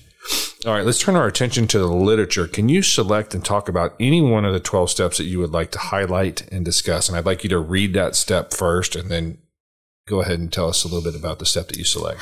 So for me, I don't really know if this is going to fall under a step or not. I think it's more the program as a whole. Okay. It says in literature about how the purpose of this book is to bring you into relationship with a higher power that will help solve your problem, right? One thing that was highlighted to me as I was going through the book, and it just jumped out at me, I don't know how much sobriety I had at the time, but it was probably a couple of years. On page 29 of the big book, it says each individual in the personal stories in the back of the book describes in his own language and from his own point of view the way he established his relationship with God. Not how he got sober. Not how he stopped drinking. And it was so interesting when I realized what that sentence said, because when I first got sober, my sponsor told me, I want you to read 86 through 88 every day, and I want you to read a story in the back of the book and highlight what you relate to. And when I read a story in the back of the book, it was through the eyes of how did this person get sober? How did this person stop drinking? What was going on with this person with addiction? But what this sentence says here is it's not the goal is that he described how he came into a relationship with God. And that was very important to me, because I believe that that is what this program does. This program, a byproduct of this program is sobriety. The program is, let's bring you into a relationship with God. Yeah, because the alcoholism and the drug addiction is just a symptom. Just a symptom. It's a symptom of our problem. But some of us, when we get here, think, that's the problem. That's the problem. I can't stop drinking. I can't stop doing drugs. That's my problem. That's my problem. And then we're like, hey, Sugar Bear, that's a symptom of your problem. Yes. The real problem is your lack of power is your dilemma. Yes. We're a spiritually based program. You've got to have a God because you've got to be able to put a God between you and the substance, you and the drink, you and the drug, whatever, to place yourself in a position of neutrality. And that's some higher level thinking, especially when you're brand new. Yes. So the best advice I would have for you if you're brand new is come on in, sit down, give yourself the gift of time, and just realize you're not going to get better by next Tuesday, and just kind of give into the process and become an obeyer, like you said, or in my vernacular, become a yes, sir kind of guy, and you can be led to a new place. One of the things that I realized too, when it came to this relationship with a higher power and what does it look like and this, that, and the other, they talk a lot about in AA about, staying where your feet are and this one day at a time program. And when it comes to my higher power and a relationship with my higher power, I think the God of my understanding is timeless. He is not restrained by the idea of time. He's in the past. He's in the future. He's in the present. He's all around. He's in the trees. He's in me. He's everywhere. I am limited by time. And the only moment that I can connect with my higher power is right now, right in this minute. Right where we are in this second. I cannot connect with a higher power when I'm running around in my past, thinking of the things I should have done, would have done, thinking of my past glory. None of that. I can't connect with my higher power if I'm thinking about my future and my head is future tripping and doing all the things that we do. I have to be here and centered and say, in this moment, I want to connect. And that's where the magic happens. So when I'm able to just stop and pray and talk, for me, it's just a conversation. And then I stop and say, okay, is there anything that you want to say back? Is there anything that you want to talk to me about? That's kind of what your mom taught you how to do. It is. And I actually do that every day. Is there anything that you want to talk to me about? And then what do? Just sit there and be quiet? Yeah, it's a form of meditation. And that's what your mom taught you? My mom taught me, and it's expanded since I've gotten into the program and learned different ways to meditate. My meditative state, a lot of times, it can be hard to quiet the mind. But if I if I ask a question, if I'm talking to you and I ask you a question, my mind shuts down as I wait for you to answer. Well, now it does. Maybe back in the day you weren't a good listener. Probably not. Maybe what I used to do is I would ask you a question, then you would start talking. I'd be like, what am I going to say next? What am I going to say next? I wouldn't even listen. Then I'd be like, what am I going to say next? Yeah, no. Now I stop and I wait and I listen, and it's a way for me to shut my mind down. And God can talk back all different types of ways. Some people hear the still small voice that we've heard about. Some people get pictures in their mind that comes up. Other people have thoughts that just kind of arise. Other people feel led. I'm supposed to get up and take action and go do this. Other people will be sitting in a meeting and all of a sudden somebody says something and it's like, man, that was straight from God. There was a time when my son, he still struggles with ADHD. Okay. So school and him have never gotten along. It's been one of the greatest struggles of my life with my boy. In the second grade, he came to me and he said, Mom, I've realized something and I don't want you to be mad at me. And I said, okay, what's up, babe? He said, I've realized I'm the dumbest kid in my school. That just broke my heart. It just broke my heart. I said, why? Why would you think that, honey? That's not true. And he said, well, other kids are finishing 3 assignments and I can't even finish 1. And so we started on the journey of the brain spec scan and the diets. And I don't like medicine. And so I didn't want him to have to get on medicine. But then we tried medicine and he hated the medicine and it didn't work. And then this and then that. And people would always tell me, if you find what he is passionate about, ADHD kids go into something called hyperfocus. Whatever they're passionate about, they dive deeper than the average person and they can go further in it. And so I tried basketball. I tried baseball. I tried BMX. I tried it all. And he's playing baseball. He's chasing the butterflies. He didn't care. And so there was a day that I was singing on the praise team at my church, and there was a song that we were singing, and it talked about a man who was struggling for a long time in an area. And he was telling God, I would have thought by now that I would have already gotten my answer. And I don't. But I look back at the way that you have always shown up for me and the things that you have brought me through. And I know that in this area, you will do it again. And Christian, it hit his self-esteem so badly in school, and he felt so less than in school that he would come to me in tears a lot of times. And that day he had come to me crying about the fact that he felt so dumb. And as I was singing that song, I was thinking about my son and just crying out like, God, I've tried so many things for all these years and nothing is happening. But I look back at how you've gotten me through sobriety, and I look back at all the ways that you've shown up for me. And I know you're going to do it again. Just please, my boy is hurting. Please show me what I need to do for him. And that day he had his first piano lesson ever. And the guy came over to the house to give him a lesson. I went into the garage to do whatever I was doing, and I came back into the house, and my son is playing with both hands the exact same song that I was singing on the stage that morning. Do it again. The exact same song. Wow. Like, not chopsticks, not Mary Had a Little Lamb, but like both hands, the same song, like that song. How is that possible? Yeah. And that was God talking back. I've got you. I hear you. I hear you. And I've got you, and I've got your son, and everything is going to be okay. That was such a moment of like the biggest hug that I could have gotten from God. And after the lesson, Christian looked at me and said, I've never loved anything more when is my next lesson? I can't thank you enough, Mom. Thank you so much for this. And he went on a path of playing the piano. And like 2 years later, we were driving in the car, and he said, Mom, you know how you told me that, how I used to tell you that I felt kind of like I was stupid and I wasn't smart. And I said, oh, yes. Why are you talking about this? And he said, well, I just want you to know I don't feel that way anymore. And I said, you don't? He said, no. He said, when I play the piano for the kids at my school, I can tell that they cannot play the way that I can play. And I know that that's the area that I'm smart in. And I know that I'm not dumb. And it's like God used that song to heal my fear and to answer my prayer. And he also used music to help heal my son as well, and the wound that he had. And so I don't like to put a limit on how God speaks to me. I want to stay open-minded. I call them hidden treasures and God hugs. They are all around if I'm willing to have the eyes to see and the ears to hear.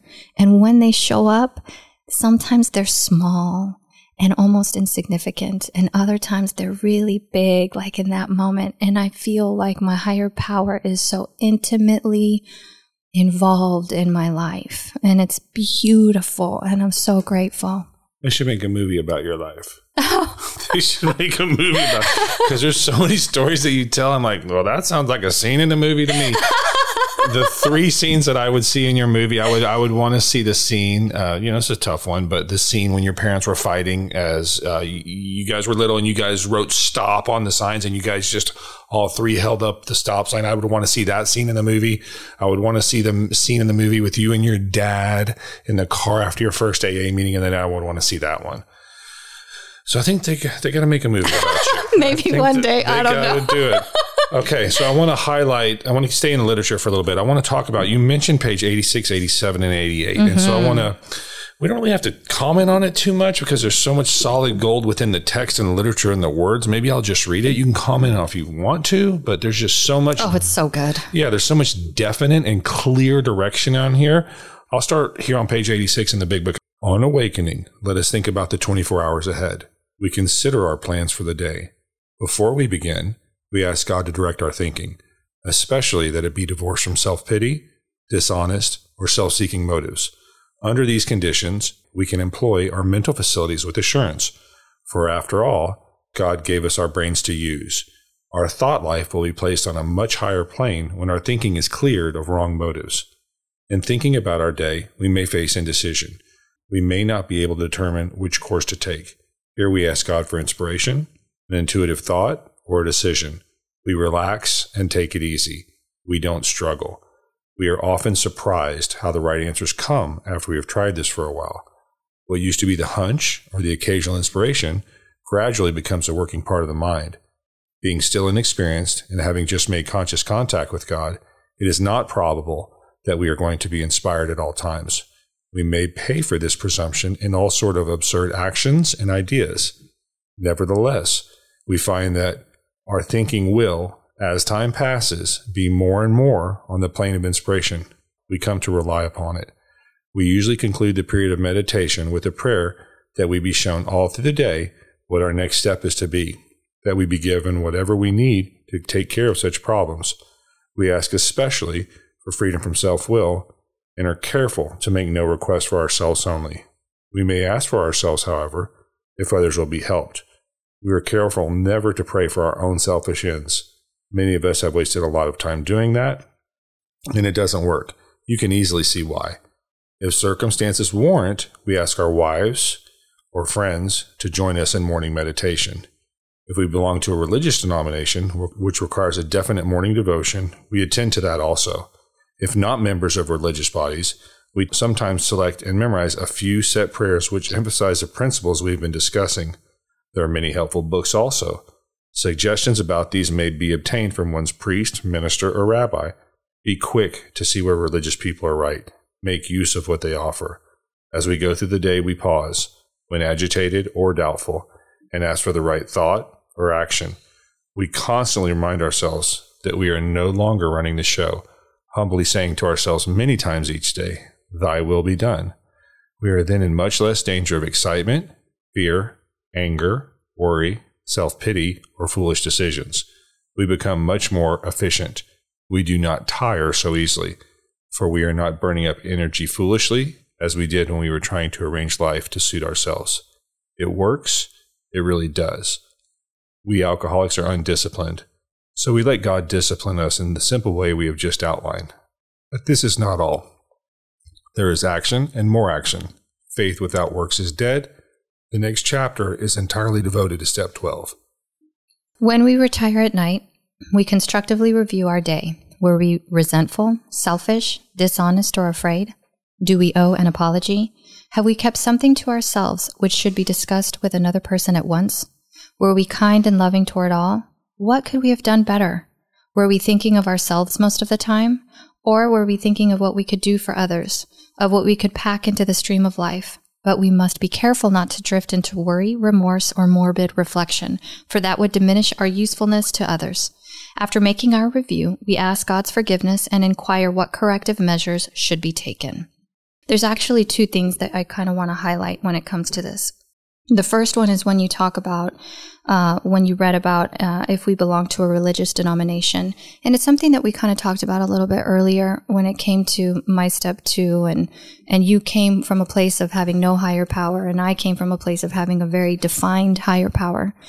I feel like both the religious man and the man that's agnostic or atheist, we have to be willing to let down our beliefs and our preconceived notions and come in with a blank page and kind of meet in the middle somewhere. It requires a lot for a man who firmly believes that there is no God, that all of a sudden he's got God being jammed down his throat all the time. I can only imagine the struggle that must be. And then for me saying there's only one God and it's got to be this way and this is the way it looks, and if it's not, then that's not right and it's blasphemy, and you're almost slapping God in the face. And there's a lot of turmoil on both sides. And to be able to say, I'm willing to put all of that down and just take a step, one step. It says God does not require too hard of terms for those who seek him. So just take a step in that direction of what is this all about, and allow things to unfold the way that they're going to unfold. For me, with my higher power, a lot of the rules and the judgments and the things that I was brought up believing in the faith that I belonged to went away. when I started having this journey between me and my higher power, I had to ask myself, well, wait a minute. I was taught this from the people standing at the podium. And then I went to the Bible and I decided I'm going to read the Bible for myself and see what does it say. And when I would read the Bible afterwards, I would say, okay, God, who does this say you are? Not how am I supposed to live, whatever. It was, who does this say you are?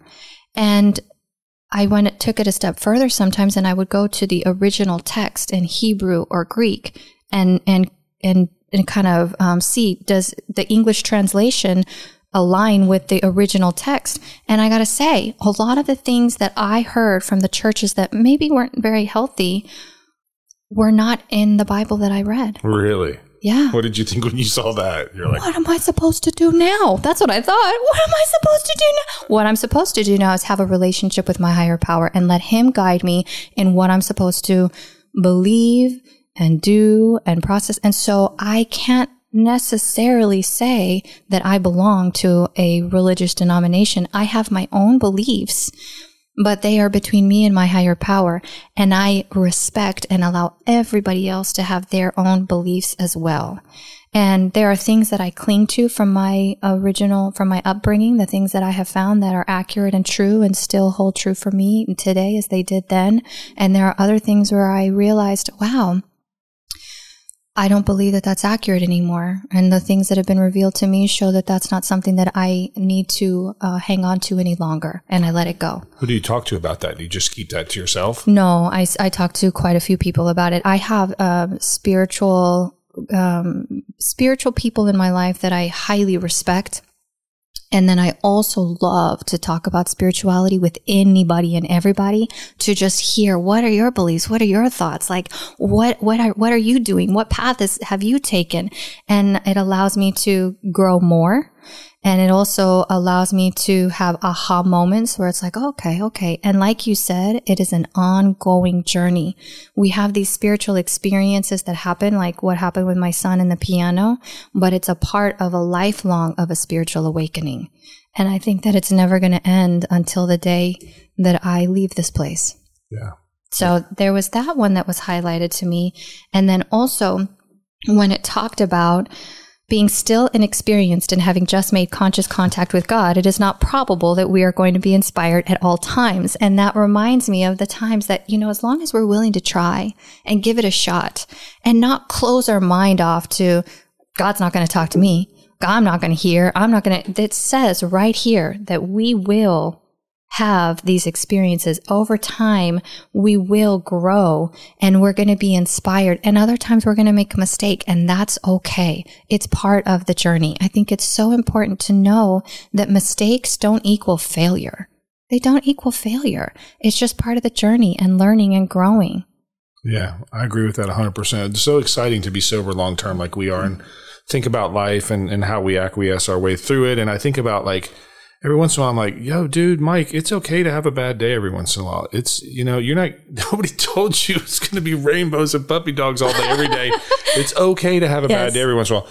But I have some little secret tools that I use to combat those bad days. Yes. One of them is understanding that they will come. 2, I can go to bed at 8:00 that night.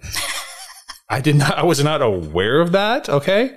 I did not know that. I thought maybe that I would need to stay up till midnight and really, psychoanalyze myself. Why did you have a bad day? Uh-huh. Maybe because you skipped breakfast and then that guy was mean to you at the checkout counter. And then, I think I felt my transmission slip between second and third gear as I was coming off of the highway there. And that's going to be a problem. That's $4,000, And so I just learned early in sobriety, somewhere within my first year, I was like, yo, go to bed at 8:00 that night. If you don't drink or use drugs that day, you get 100, you get a gold star. Yes. That's the main thing, dude. Just don't drink or use drugs that day.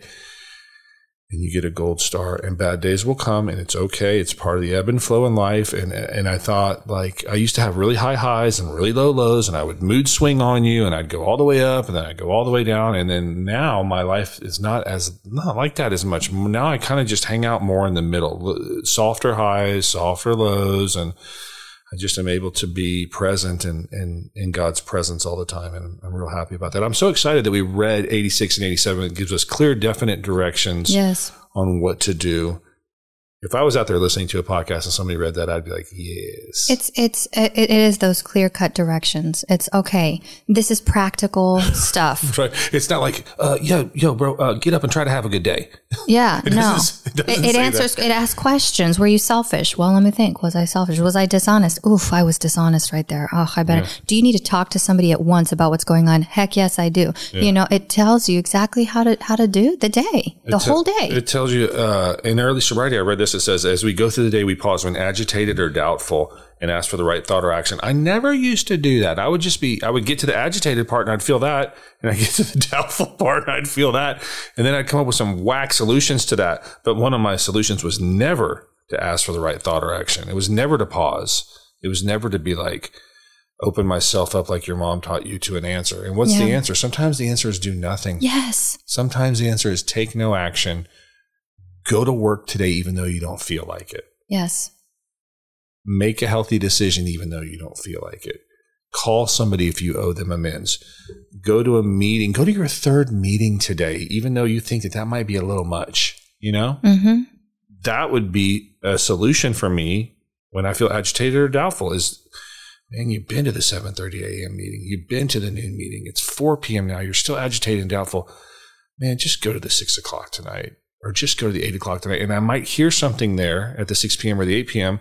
that will reprioritize my whole day and put me in a position of gratitude. Let me tell you a quick story. When I was going to the Aquarius group, which was my home group for a long time, and now it's the Preston group, but I was a home group member of the Aquarius group for a long time. And I was having all these thoughts and issues, and I was having these tough days. And I went to the meeting, and I'm not going to go into details of what this person shared, but this person who's now passed away, his name was Sandy. He started to share about some real heavy struggles that he was having with his adult daughter. And I started to listen to him share, and it brought me out of me. And then I saw the tears start to stream down his face, and it brought me more out of me and closer to him and closer to God. And by the time he was finished talking about what he was dealing with in his world and speaking truth into the meeting, I was so far away from my bad day and so far away from my troubles and so far away from what I was talking about. I was solidly in the room with Sandy that day, feeling empathy and compassion and kindness. And it reprioritized everything I thought about myself, who I was, and what was going on with me. Because I was in la la land compared to what Sandy was going through that day. And that just really helps me a lot by going to these meetings. It recalibrates my thoughts, and I hear stuff and I receive gifts from people because I don't know what they're going to say. We're just going around the room talking about honesty, and I don't know that the 16th person that shares that day on honesty is going to say something that's going to blow my world up. That you remember all these years later. Yeah, seriously. And so a lot of times it's somebody I don't know or somebody I've heard shared 55 times and I've never said anything that's blown me up before. One time I was in this meeting in Vail, Colorado. I was on a ski trip and I was in Vail, Colorado, and I was by myself. And so I was like, yo, I'm going to an AA meeting tonight, man. And so I find the Vail AA meeting, and it's in this church in the middle of downtown, down in the basement. I go down there. I know no one. There's like 17 people in there. I don't know nobody. And so I was like, my name's Mike, alcoholic, visiting here from Dallas. Let's see what happens. I thought it was just going to be another meeting, right? I thought we were just going to have a regular AA meeting. This guy starts talking. I don't know who he is. I don't remember what he looks like. I don't remember how long he'd been sober. I don't know nothing about the guy. I don't know his name, nothing. But he said something that went off in my ears like a nuclear bomb, and it would imprint on my heart and my soul, and I will never forget what he said. And it's exactly what he said. He goes, when I first got here to Alcoholics Anonymous, I was triple dumb. And then when he said that, that's how he started his talk. I was like, what the hell is this guy getting ready to say? He says when he got to Alcoholics Anonymous, he was triple dumb. I was like, what's he going to say? And he said, when I got here, I didn't know what I was talking about. I didn't know how lost I was. And the things that I was most sure about in my life turned out to be dead wrong in hindsight. And I was like, yo, triple dumb. He didn't know anything. He wasn't aware he didn't know anything. And the things that he was most sure about in his life and dead set that he was correct on ended up to be 100% wrong. And so that gave me hope and compassion and relatability to him that, well, I guess I was triple dumb when I got here too. I didn't know anything. I wasn't aware I didn't know anything. And the things I was most sure about turned out to be dead wrong. So I want to talk about that third leg of that piece of wisdom. The things I was most sure about turned out to be dead wrong. The first one was there's no God. I was wrong about that. The other thing I was wrong about is that most people are bad and they will get you and they will hurt you if they can. The third thing I was most wrong about is that I didn't want to be in Alcoholics Anonymous and I didn't want to be sober. Well, that turned out to be the best thing that ever happened to me. The fourth thing I was dead wrong about that I figured out I was wrong about after a while is I didn't want to be married because I just didn't want to lose the freedom. I didn't want to lose my options. I didn't want to lock it down. I didn't want to be married. Okay, I turned out I was wrong. I was wrong about that. I love being married. I love having a wife. I love having a kid. I love my life, but I didn't want it. Love that. And then the other one was having a kid. I didn't want to have a kid. Why? Probably for the same reason I didn't want to get married. They're expensive. Okay. I'm not going to go into the details, but my kid is expensive and I'm cheap. So if you got a cheap person looking at an expensive investment, I'm like, no, I don't want to do that. And I thought it would lock me down on like things that I could do. And, it's like, well, I don't know why would I want a kid, Well, guess what? It turns out I was dead wrong about that. So like all these things that I thought that I knew and I was most sure about, I was dead wrong about that, dead wrong about that, dead wrong about that, dead wrong about that. You know what I was dead wrong about? Service. Yeah. I was dead wrong about the gift of being of service. When I remember early in sobriety, I was meeting with my sponsor, and I was telling her, I know that I have a calling on my life. Oh, I know I'm supposed to do big things with my life, and I had these just ridiculous fantasy type grand ideas. And she said, oh, I know you do have a calling. Don't worry about it. I know exactly what your calling is. And I was like, well, what? And she said, your calling is to be sitting in this room with other women and taking them through the steps, just like I'm taking you through the steps. And I thought, wow. And that just sounds really boring. That does not sound at all the kind of grand things that I had planned or ideas that I had. But I'll tell you what. When I was a voice teacher for a while, and when I was a voice teacher, I also thought, why would you ever become the best that you can be at something just to turn around and show somebody else how to do it? That doesn't really sound like a gift there. And I figured that people who weren't that great would have to be the teachers because they weren't good enough to make it big. Mm-hmm. Well, in reality, when I taught a voice student how to grow, there was such a beautiful gift there. It's like with your voice, it's not like a note that you can play. It's very in your head. You have to picture things and tell them stories to try to get them to do on their inside of their bodies what they need to do so that then they can hit the notes that they're supposed to hit. And so when I saw them be able to grow by something that I said, it was like a little, oh, that's awesome. I helped. It is so much more in sobriety. I have seen a girl who had no God of our understanding. And I remember thinking, she asked me to be her sponsor. And I'm like, how am I going to help this girl? I've always had a higher power. What am I going to do here? Well, I went through the steps. So you go through the big book. And by the time we were at our third step and we were doing the third step prayer together on our knees, holding hands, and she was saying it and she really believed. And she was talking about a moment that she had sitting on her back porch when she had this spiritual moment with her higher power. And I was crying. I was the one weeping. It really works. I can't believe, my faith grew and it was so beautiful. And there was another time where I was at church and there was a girl at the end of my aisle and she was there all by herself at 8:00 in the morning and she was weeping the whole time. And I remember thinking, I really hope somebody goes up and talks to her after this church service because she clearly needs some help. And as the service ended, she didn't go up for prayer. Nobody went up to her. And it was like, God highlighted, you are noticing her when nobody else is noticing her. You need to go and say something. And I'm like, I don't like approaching people. I'm introvert. But I thought, I'm just going to do what I was taught to do. So my little awkward self wandered over and said, hey, listen, I've noticed that you were crying. Is there anything that you want to talk about? And she's like, no, I'm fine, and wiped her eyes real quick. And I said, okay, well, I'm just going to give you a quick hug if that's okay. So we awkwardly hugged and I smelled alcohol on her breath. And I thought, what do I do now? And I remember I do exactly what working with others teaches me to do. And so I remembered that chapter and I sat down and I said, is it okay if I talk with you briefly about what used to bring me to church in tears? And she said, yes. And I said, okay, well, I am an alcoholic and I struggled with drinking for many, many years and I couldn't figure out how to get sober. And that's all I had to say. And she broke down and openly started weeping and told me her story. And I offered to take her to a meeting. I gave her my number and she didn't go to the meeting.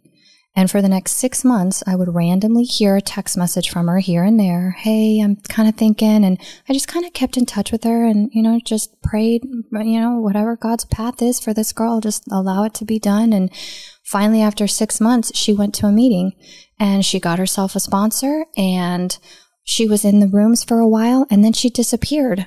And I thought, man, I hope she's doing okay. I wonder whatever happened to that girl. Years later, I got a text message on my phone and it was from this girl. And she said, I just wanted you to know I moved and I'm living in this new state, but I've been sober ever since. And I'm so grateful that you were willing to approach me at church that day, because if you wouldn't have gone up and talked to me, I would have walked out without ever hearing the solution. And what happened inside of my heart that day, it wasn't about me. It wasn't, look at what I've done, I'm so awesome. It is, I am doing what I was called to do. I am living the life that I am supposed to live. I have purpose. And when I am able to be of service to other people, this joy and this love bursts inside of me. It's like inside out. And it's so amazing. And I would have sold myself short if I would have said, I'm going to be willing to do everything else but sponsor. I'm going to be willing to do everything else, but I don't ever want to tell my story. I'm going to be willing to do it, but I don't want to be on that panel. I don't want to, even the coffee, take care of the coffee, the small things, everything. It feeds our soul when we are of service to other people. And it is a beautiful, important part of the program. And it is a huge gift of the program. That's another scene for the movie. That's number 4. I think we stacked a church scene on number 4. That is a good one. That is a good one. Let's focus on your experience with the 11th step, sought through prayer and meditation to improve our conscious contact with God as we understood Him, praying only for the knowledge of His will for us and the power to carry that out. What styles and forms of meditation and prayer are you using today? So I use a lot. One of the things that I think is important to point out when it comes to step 11 is to improve.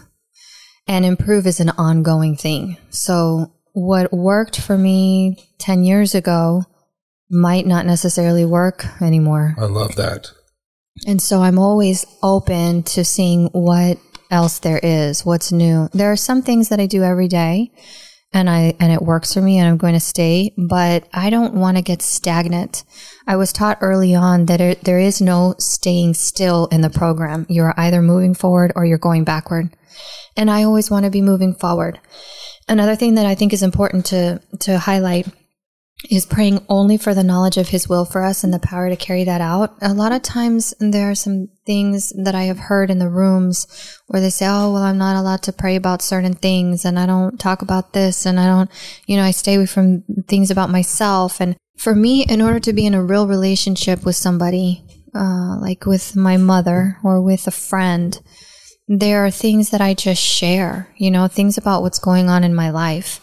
There are times when I am really happy with the relationship that I have with a friend or with a parent or with a child. And then there are other times when I'm angry. There's times when I'm confused.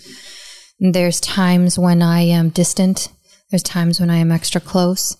And in a relationship with my higher power, I have seen those things come to pass over the years as well. There have been times when I have been so confused and baffled and not understanding, and I talk to Him about it. So when it says praying only for knowledge of His will for us and the power to carry that out, I think that is a very broad statement. It doesn't have to be, well, I can only say, God, help me know what you want me to do. That's the only prayer we're supposed to say? I don't think so. It's the knowledge of His will for us is huge.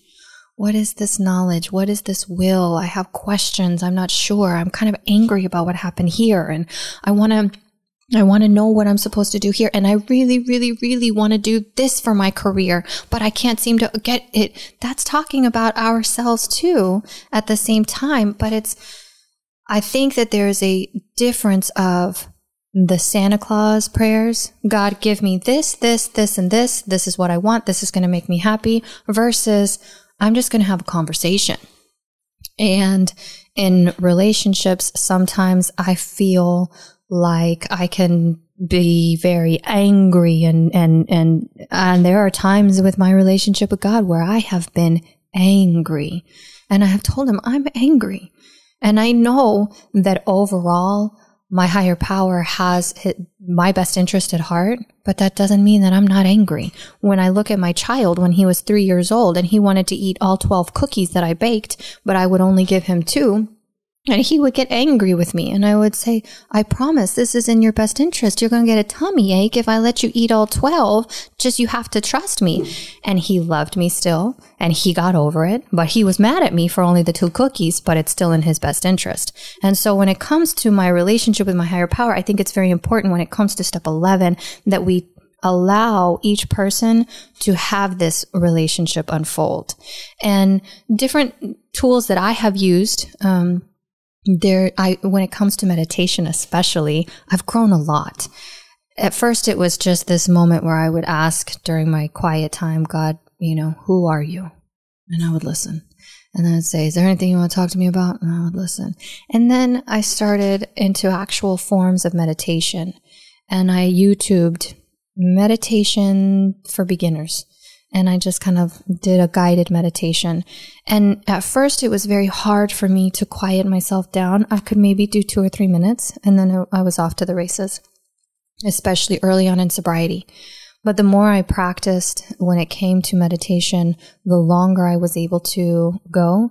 And it went from, I can't believe I have to do this another 10 freaking minutes. Gosh, TikTok, come on, I want this to be done, to actually enjoying the whole process. And there have been times when I've been in long, like hour and a half forms of meditation where they're just so beautiful. And I hear some of that's a long one, right? I just did a breathwork session. God. That's a form of meditation that's an hour and a half. And it was incredible.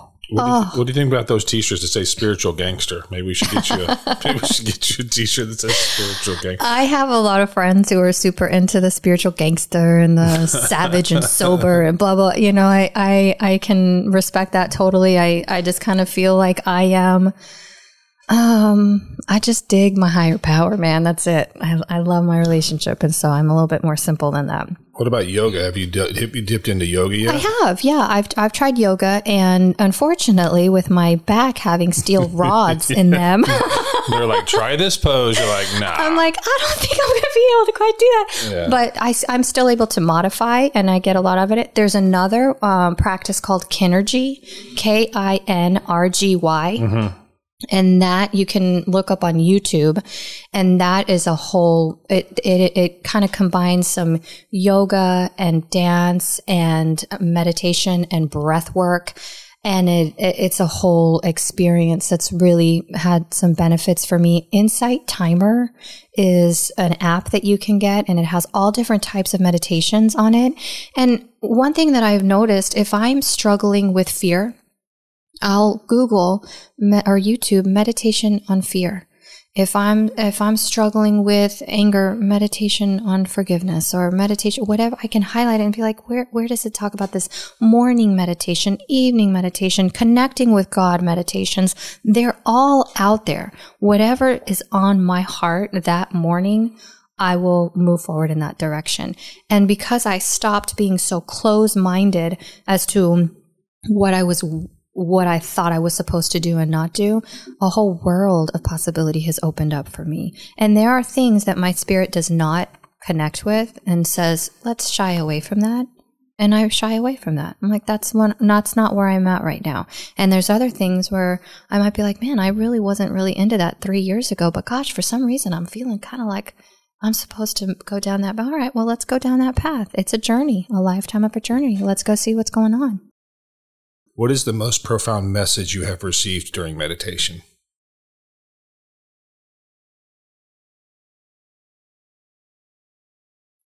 I will never leave you or forsake you. When I was writing out the God of my understanding on step 2, that was one of my homework assignments, write out a list of who the God of your understanding is. And I wrote out loving and protecting and caring and almighty, alpha, omega, all these things. I listed all these beautiful things. But when I was beginning step 11, early in sobriety, there were these moments where I would feel his closeness so suddenly and so significantly. I felt this tie between us, and I knew he was there in that moment. And the first thing that I would cry out in tears, immediately in tears, is, God, please don't leave me. Please don't leave. And the truth was that the God of my understanding would leave, because that's what I knew. My parents, although they were not they were still physically there, they emotionally left me. And a lot of people in my life abandoned me and left, and my greatest fear was to be abandoned.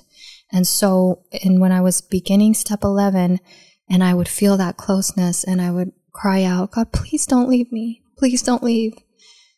I would always hear, I will never leave you or forsake you. I will never leave you or forsake you.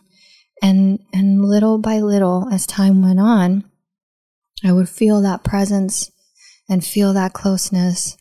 And my knee-jerk reaction was no longer, God, please don't leave me. There was a deep knowing that I am always connected to my higher power.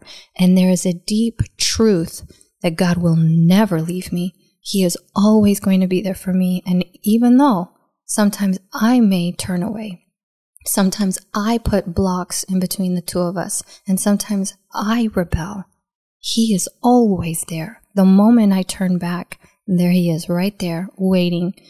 And it's beautiful. That is beautiful. I love that.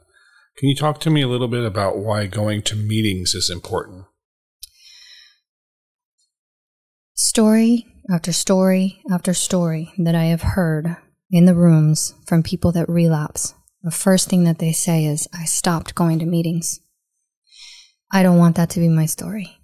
And I have also noticed that when people who are consistently going to meetings are diligent about that they enjoy going to meetings. When other people have pulled away and stopped going to meetings, all of a sudden they don't like meetings anymore. I've always enjoyed meetings, and people have asked me, how can you like going to the meetings? It's the same thing over and over again. Here's the deal. First of all, I'm a meeting hopper, and I love going to different groups and seeing the different personalities and hearing the different things that are shared. But also, although we only have 12 steps and we highlight same things over and over again, my life changes.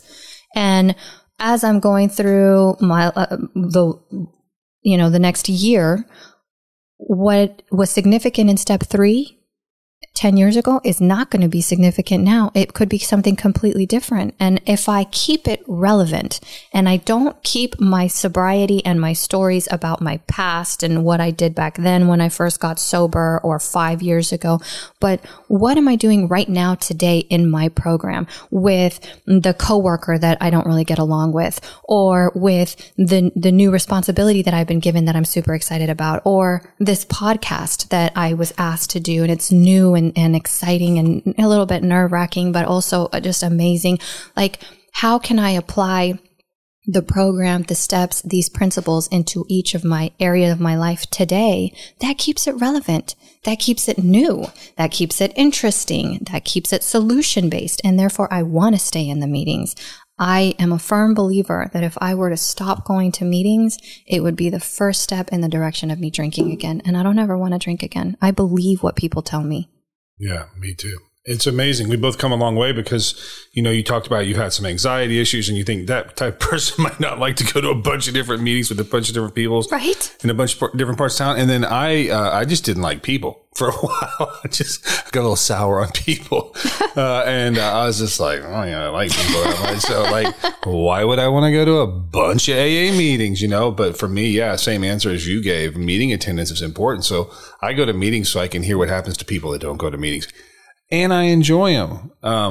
I just like the people. I like Yes. the energy. I like the vibe. Do I like everything about going to meetings? No, because sometimes parking's hard. Mm-hmm. And if the meeting's, just to be honest with you, if the meeting's an hour and it takes me 25 minutes to get there and 25 minutes to drive home, and if we screw around and go to lunch and put another 45 minutes to an hour in there, that's like legitimately asking me or myself or whatever for like a 2.5 to 3 hour chunk of my day. Right. When I could be doing other stuff. I could be working out. I could be sleeping. I could be hanging out with my kid. I could be doing a lot of other things, but I just continue to stay in a position where I am in love with Alcoholics Anonymous. I'm in love with the people in meetings, and I like going to the meetings.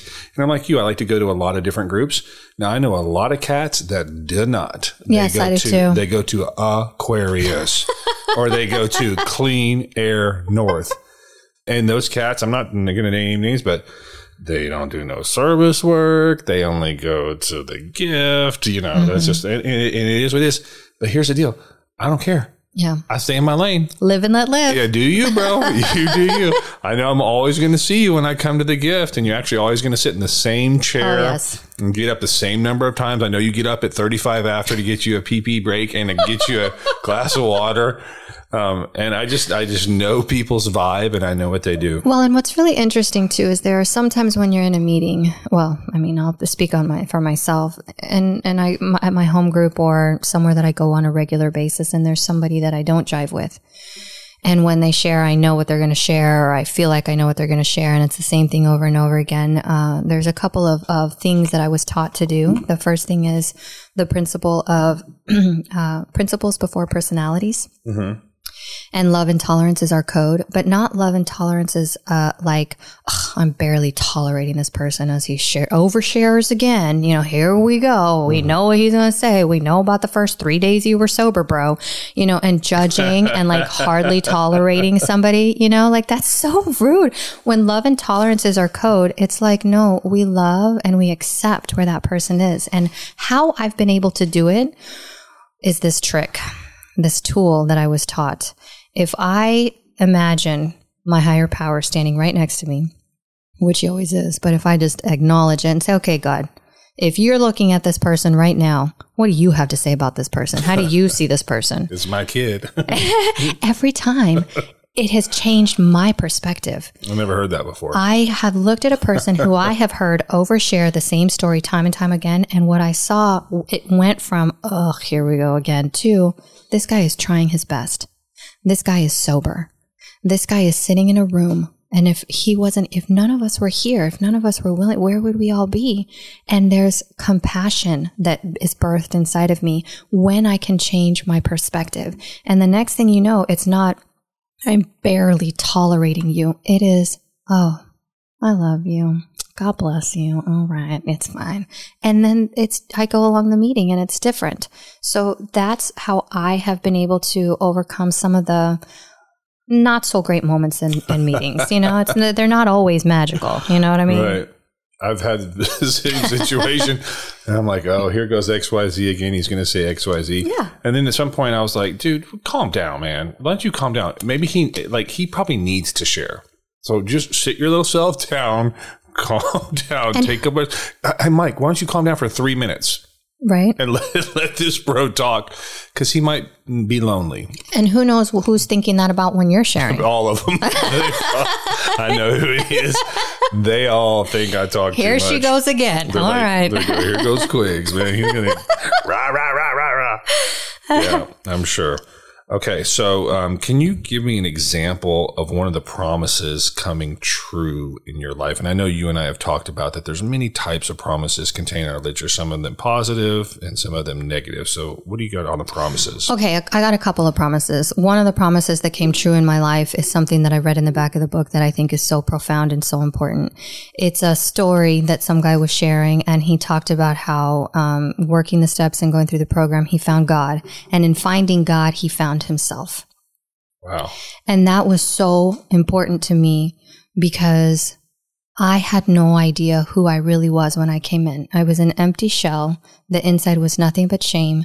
And I was trying so hard to mask my brokenness and the truth that I believed that I was not enough. And so everything on my outside was impeccable to the best of my ability. My looks, my personality, when I would be talking to you, it wouldn't be about what do I want to share with this person about myself. It would be more like, what does this person need me to say so that then he'll like me or she'll like me? I remember dating somebody one time, and I really liked him so much, and I didn't really like his sense of humor. He tried to say something, then I didn't, like multiple times, what he thought was funny, I didn't think was funny. And I thought to myself, well, I'm just going to change my sense of humor because What? I want him to, You can't do that. I know. And so I would laugh and say, okay, you're going to think that's funny from now on. And that's really not. How long were you sober when you did that? Or were you very early in sobriety? Okay, thank God. I hope that wasn't last week. No, very early in sobriety. Because I wasn't okay with just being true to who I was. I didn't even know who I was. And so coming into this program and working the steps and then starting to live by these principles, starting to allow God into my life, starting to take direction from my sponsor, I started to learn this is who I am. And I started to look in the mirror and no longer highly dislike this person, but I started to respect this person. And then I started to say, oh, my sense of humor is actually very enjoyable and funny. Oh, okay. And I went from always having to be doing stuff and busy and hanging out with other people because I couldn't stand being with just myself to really enjoying my own time and enjoying me. And then it went from respecting to kind of liking, and then it went to loving. And I had to learn how to have boundaries.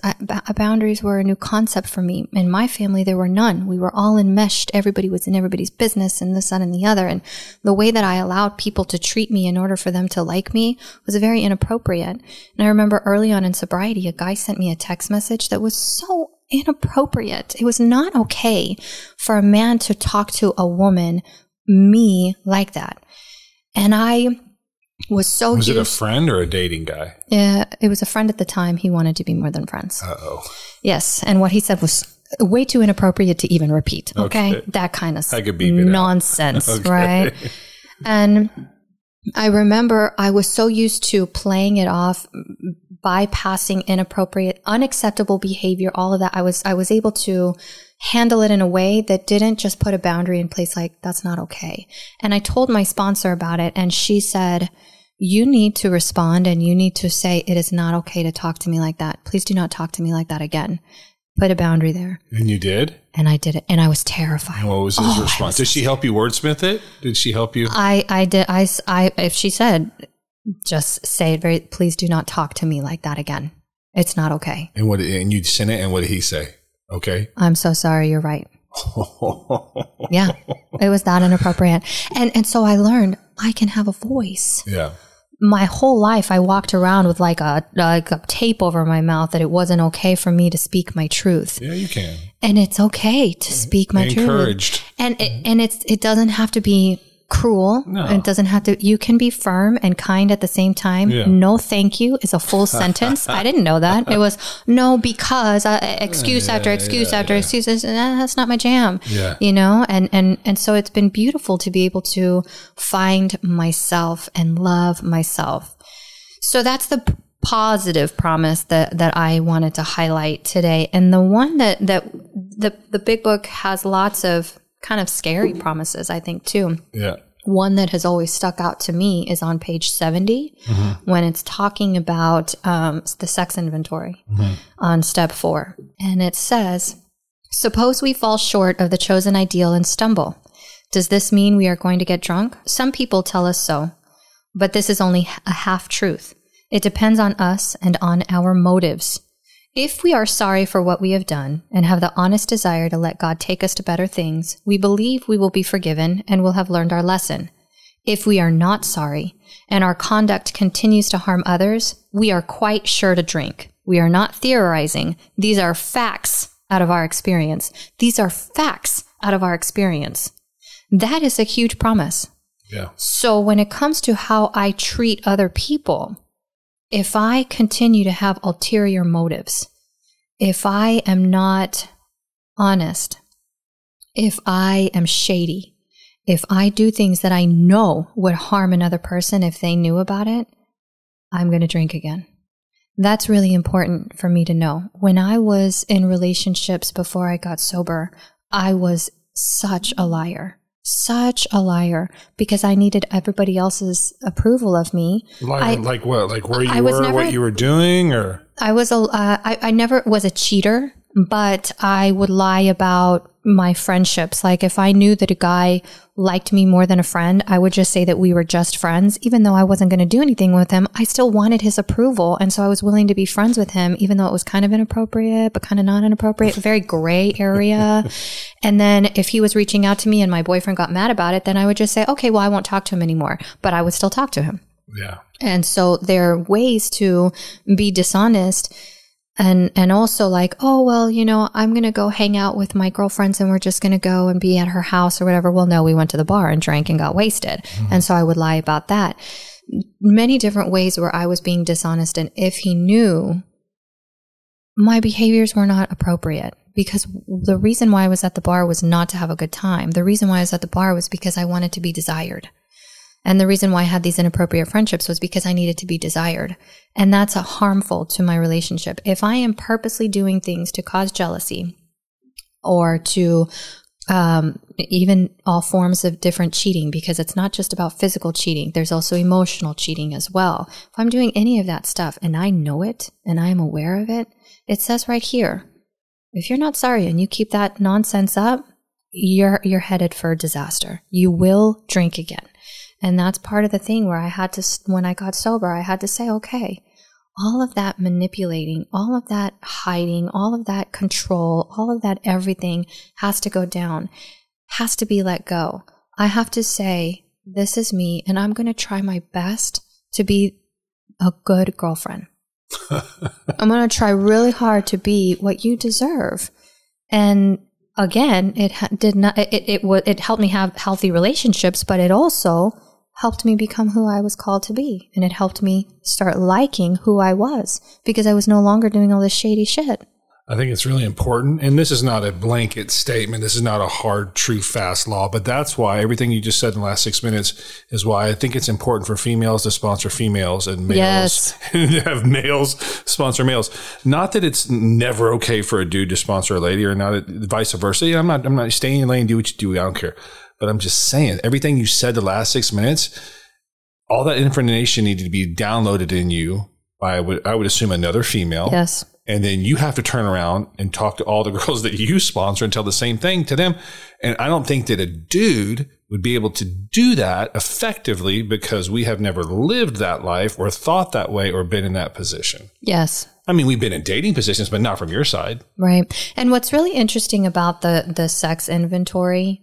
Oh yeah, that's another reason. The whole sex inventory, the whole thing. Yeah, that it's so with a man and a man, you can be more open. With a woman and a woman, you can be more open. I cannot talk about my relationships intimately with a man. That's not appropriate. And I'm not sure how a dude sponsoring a lady can teach her or show her how to be a classy, respectful, sober woman in Alcoholics Anonymous. Because guess what? He's not a classy, sober, beautiful woman in Alcoholics Anonymous. Only a man can teach a man how to be a man. Only a woman can teach a woman how to be a woman. That's my belief. And when it comes to like the fifth step, I remember I had a sponsee come and she was telling me about her relationships, and the way that I work that part of the inventory out is they tell a little bit about each relationship that they've been in, how they got into the relationship, what they liked about the relationship, what was good, what happened that was not so good, and why they broke up.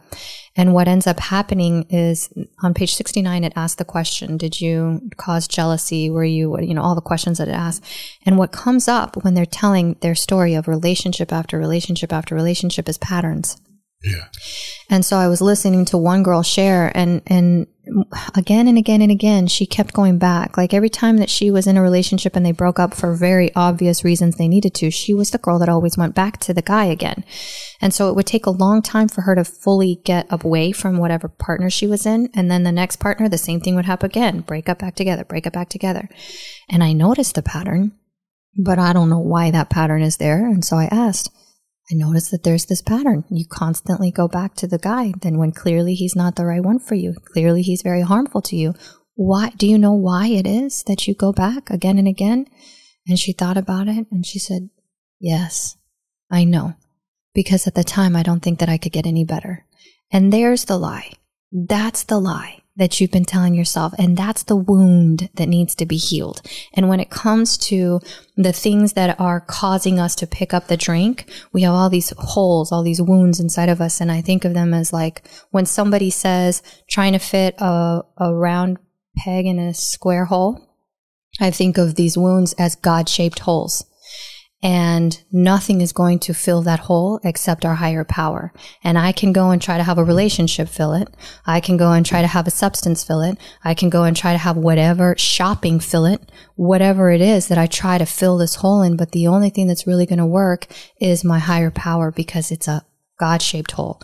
And so when I saw that truth and she was able to voice it and realize it, she no longer had to have the same pattern happen again. She could do something different. And the next time she was in a relationship and she realized that it wasn't a healthy relationship, she knew that that belief system that she had before was no longer accurate and she could make another choice. And it was beautiful. It's healing.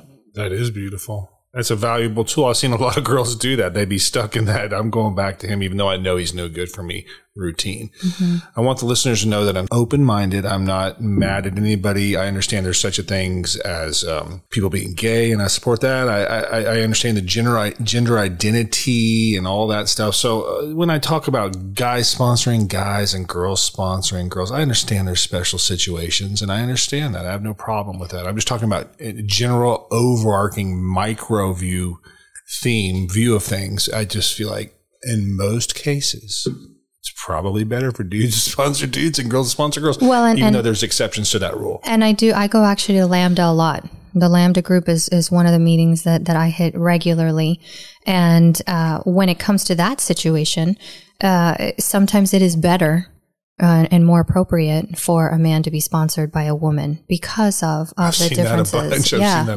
That's something where, and absolutely it is. Because the dude identifies as a female or has a lot more feminine energy. Absolutely. And so he goes with a girl sponsor. And I think that's awesome. I do too. I'm completely accepting of that. And I want everybody to be able to get the solution, whatever that looks like. There's zero judgment and zero condemnation and zero, I think I know better. We don't know. I'm just doing the best I can over here. Right, exactly. I can't trying to stay above water. I can't walk in the shoes of somebody that is transgender. I have no idea what that's like at all. All I know is I love you and I accept you, and whatever you need to do to get sober, I want to help. That's Me too. Love and light. Get closer to your higher power, however you got to do it. So please don't let us offend you or make you mad or think you that we're closed-minded, because we're not. So what are some songs, books, apps, Bible verses, podcasts, or other non-program related tools that you use to help you in your sober journey? Things that are a little bit outside. There's a Course in Miracles that I find fascinating. And there's a workshop by Marianne Williamson that you can find on Audible that's called the Enchanted Love Workshop. It is so amazing. There's so much good meat in that workshop. I listened to it through the years multiple times. What do they talk about? I have no idea. They talk about how to be in relationships with people, not just significant others, but with anybody. And it's very spiritual based. It is what taught me that tool that I gave you about when you're looking at somebody and God is standing there and you say, God, how do you view this person? I learned it from that workshop. So there's tools like that all through it. Oh gosh, I could go on it. I could speak a whole hour on that workshop. I listen to it frequently. Brene Brown's stuff is really good. The Power of Vulnerability is something on Audible as well that I grew a lot from. And then when it comes to songs, I just connect a lot with songs and lyrics of songs. And although a lot of times songs that are spiritual based have like a religious affiliation to it, they have been able to help me so much when it comes to connecting with my higher power. A lot of times before I go to my prayer and meditation, I will listen to some songs that I feel connected with. And sometimes it's just instrumental, piano or violin. But other times there's very important songs. And through my life, God has spoken to me through songs. I remember before I got sober, there was a song that was very popular on the radio. And there were the lyrics, I don't want to go through the motions. I don't want to go one more day without your all-consuming passion inside of me. I don't want to spend my whole life asking, what if I had given everything instead of going through the motions? What if I had given everything instead of going through the motions? And I would be so hungover when I would hear that song, and I would be barely getting to my job and having to just go through the effing motions. And I would wonder, what would it be like if I really gave my all? What would it feel like to have God's passion inside of me? I don't even know. And I would weep.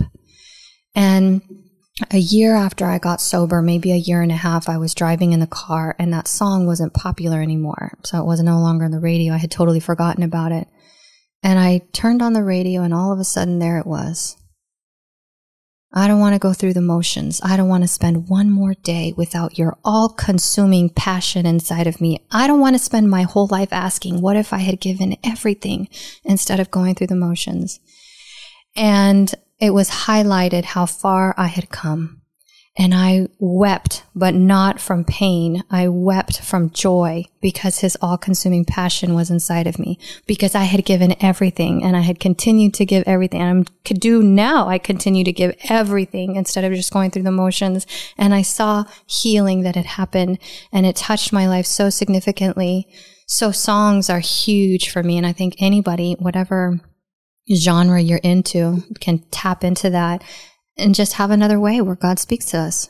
Yeah, music reaches us deep down in our soul. One of my favorite songs that I've discovered in sobriety, and I knew it before, but it didn't mean anything to me before I got sober, and now it means everything to me, is the song and the lyrics from the song Amazing Grace. Mm-hmm. Oh my God, dude, that is a good one. Amazing Grace is a good one. So I'm into that. Me too. I love that song so much. I am into it. And like, as far as apps go, you go to the App Store or whatever, Google Play, long story short, there's so many good guided meditation apps that you can find in there. Tons of them are free. Some of them you have to pay a membership for. But for the guys that I sponsor that struggle and they're like, I can't stop my mind, I can't quiet my mind, I'm like, we're probably going to have to start out with guided meditation for you. And so I want you to download this app and I want you to try it. And 1 minute, 60 seconds is good. You know, maybe yes. The next day you can do 2 minutes. As far as the meditation thing, we talked about meditation earlier, and I sometimes like to talk about things that I have not achieved yet, but I want to achieve. And I guess I would use the word aspirational. And long story short, I aspire to have the ability to get to this place I'm getting ready. I say I want to get to, but I haven't gotten there yet. And what that is I want to be able to accomplish and achieve 2 20-minute sits per day. I want to be able to concentrate and meditate 20 minutes a day, 2 times a day. Am I there yet? No. But I want to be there. The goal is there. It's on my radar screen for 2023. So just to let you know, and everybody that's out there listening, my goal, really kind of my only goal so far for 2023, is to be able to sit for 20 minutes a day times 2. Because why do I want to do that? Because the people that I know, love, trust, and respect all say it's the way. Right. The way to more God and less me, which is what I'm into right now. I'm into more God and less me. So I'm going to attempt to do that. Love it. I don't know what's going to happen, but I'm going to try. So we're coming down to the end, and I want to ask you if you have any parting thoughts. My greatest heart's desire is that we each get this deal. I remember so vividly the amount of pain and suffering that I was in as an active and untreated alcoholic and addict. I remember being enslaved and not having the choice. I had to drink. I remember the consequences and the pain that I felt 24/7. I remember feeling like I was drowning and barely getting by. My heart does not want that for anybody.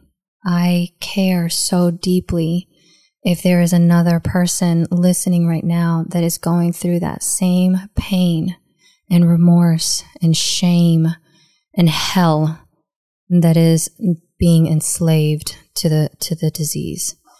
My greatest desire is that you be able to be free of that disease. The reason why I agreed to come on here is because I don't want somebody else to die of the disease of alcoholism. I don't want somebody else to lose their child from the disease. I don't want another person to be locked up in prison because of the disease. I want us all to be free. I want us all to get the gift. There's a huge, huge blessing that comes that's far outweighs just not wanting to drink anymore. Not wanting to drink anymore is amazing, and it's so big. It's so awesome. But the life that Alcoholics Anonymous offers us is so much more than that. And my greatest heart's desire is that anybody who is struggling that hears this might say, maybe I can get it too. Maybe I can go to a meeting and get a chip. Maybe I can find a sponsor. Maybe I can get what this girl has too and be free of this. And if there's anything that I can do to help that happen, I am here. If you're out there listening and you're brand new sober or thinking about getting sober, come on in, try it, give us a chance to love you right where you're at, meet you right where you're at, and try to get you sober through the steps of Alcoholics Anonymous. Now, we realize that Alcoholics Anonymous is not the only way to get sober. There are other ways to do it. We don't have a monopoly on recovery. But in my personal experience, it's a perfect fit for me. It's what I needed at the time that I was beaten all the way down by active alcoholism and drug addiction. And I was blessed to be introduced to and then reintroduced to Alcoholics Anonymous, which has saved my life. Do you have any contact information that you would like to share with our audience so they can get in touch with you or ask you questions? Sure. Yes. If anybody would like to send me an email, my email address is marinasmelodies@gmail.com. It's my first name, Marina, MARINAS, MELODIES @gmail.com. marinasmelodies@gmail.com. Thank you for joining us with Sober Shares, and I appreciate you sharing your story with us today. I want to read something from page 559, and it's the last personal story in the Big Book of Alcoholics Anonymous, 4th edition, page 559, last paragraph. Above all, we reject fantasizing and accept reality. The more I drank, the more I fantasized everything. I imagined getting even for hurts and rejection. In my mind's eye, I played and replayed scenes in which I was plucked magically from the bar where I stood nursing a drink and was instantly exalted to some position of power and prestige. I lived in a dream world. AA led me gently from this fantasizing to embrace reality with open arms, and I found it beautiful, for at last I was at peace with myself and with others and with God. Thank you for joining us on Sober Shares. Thank you, Marina. We'll see y'all on the next episode.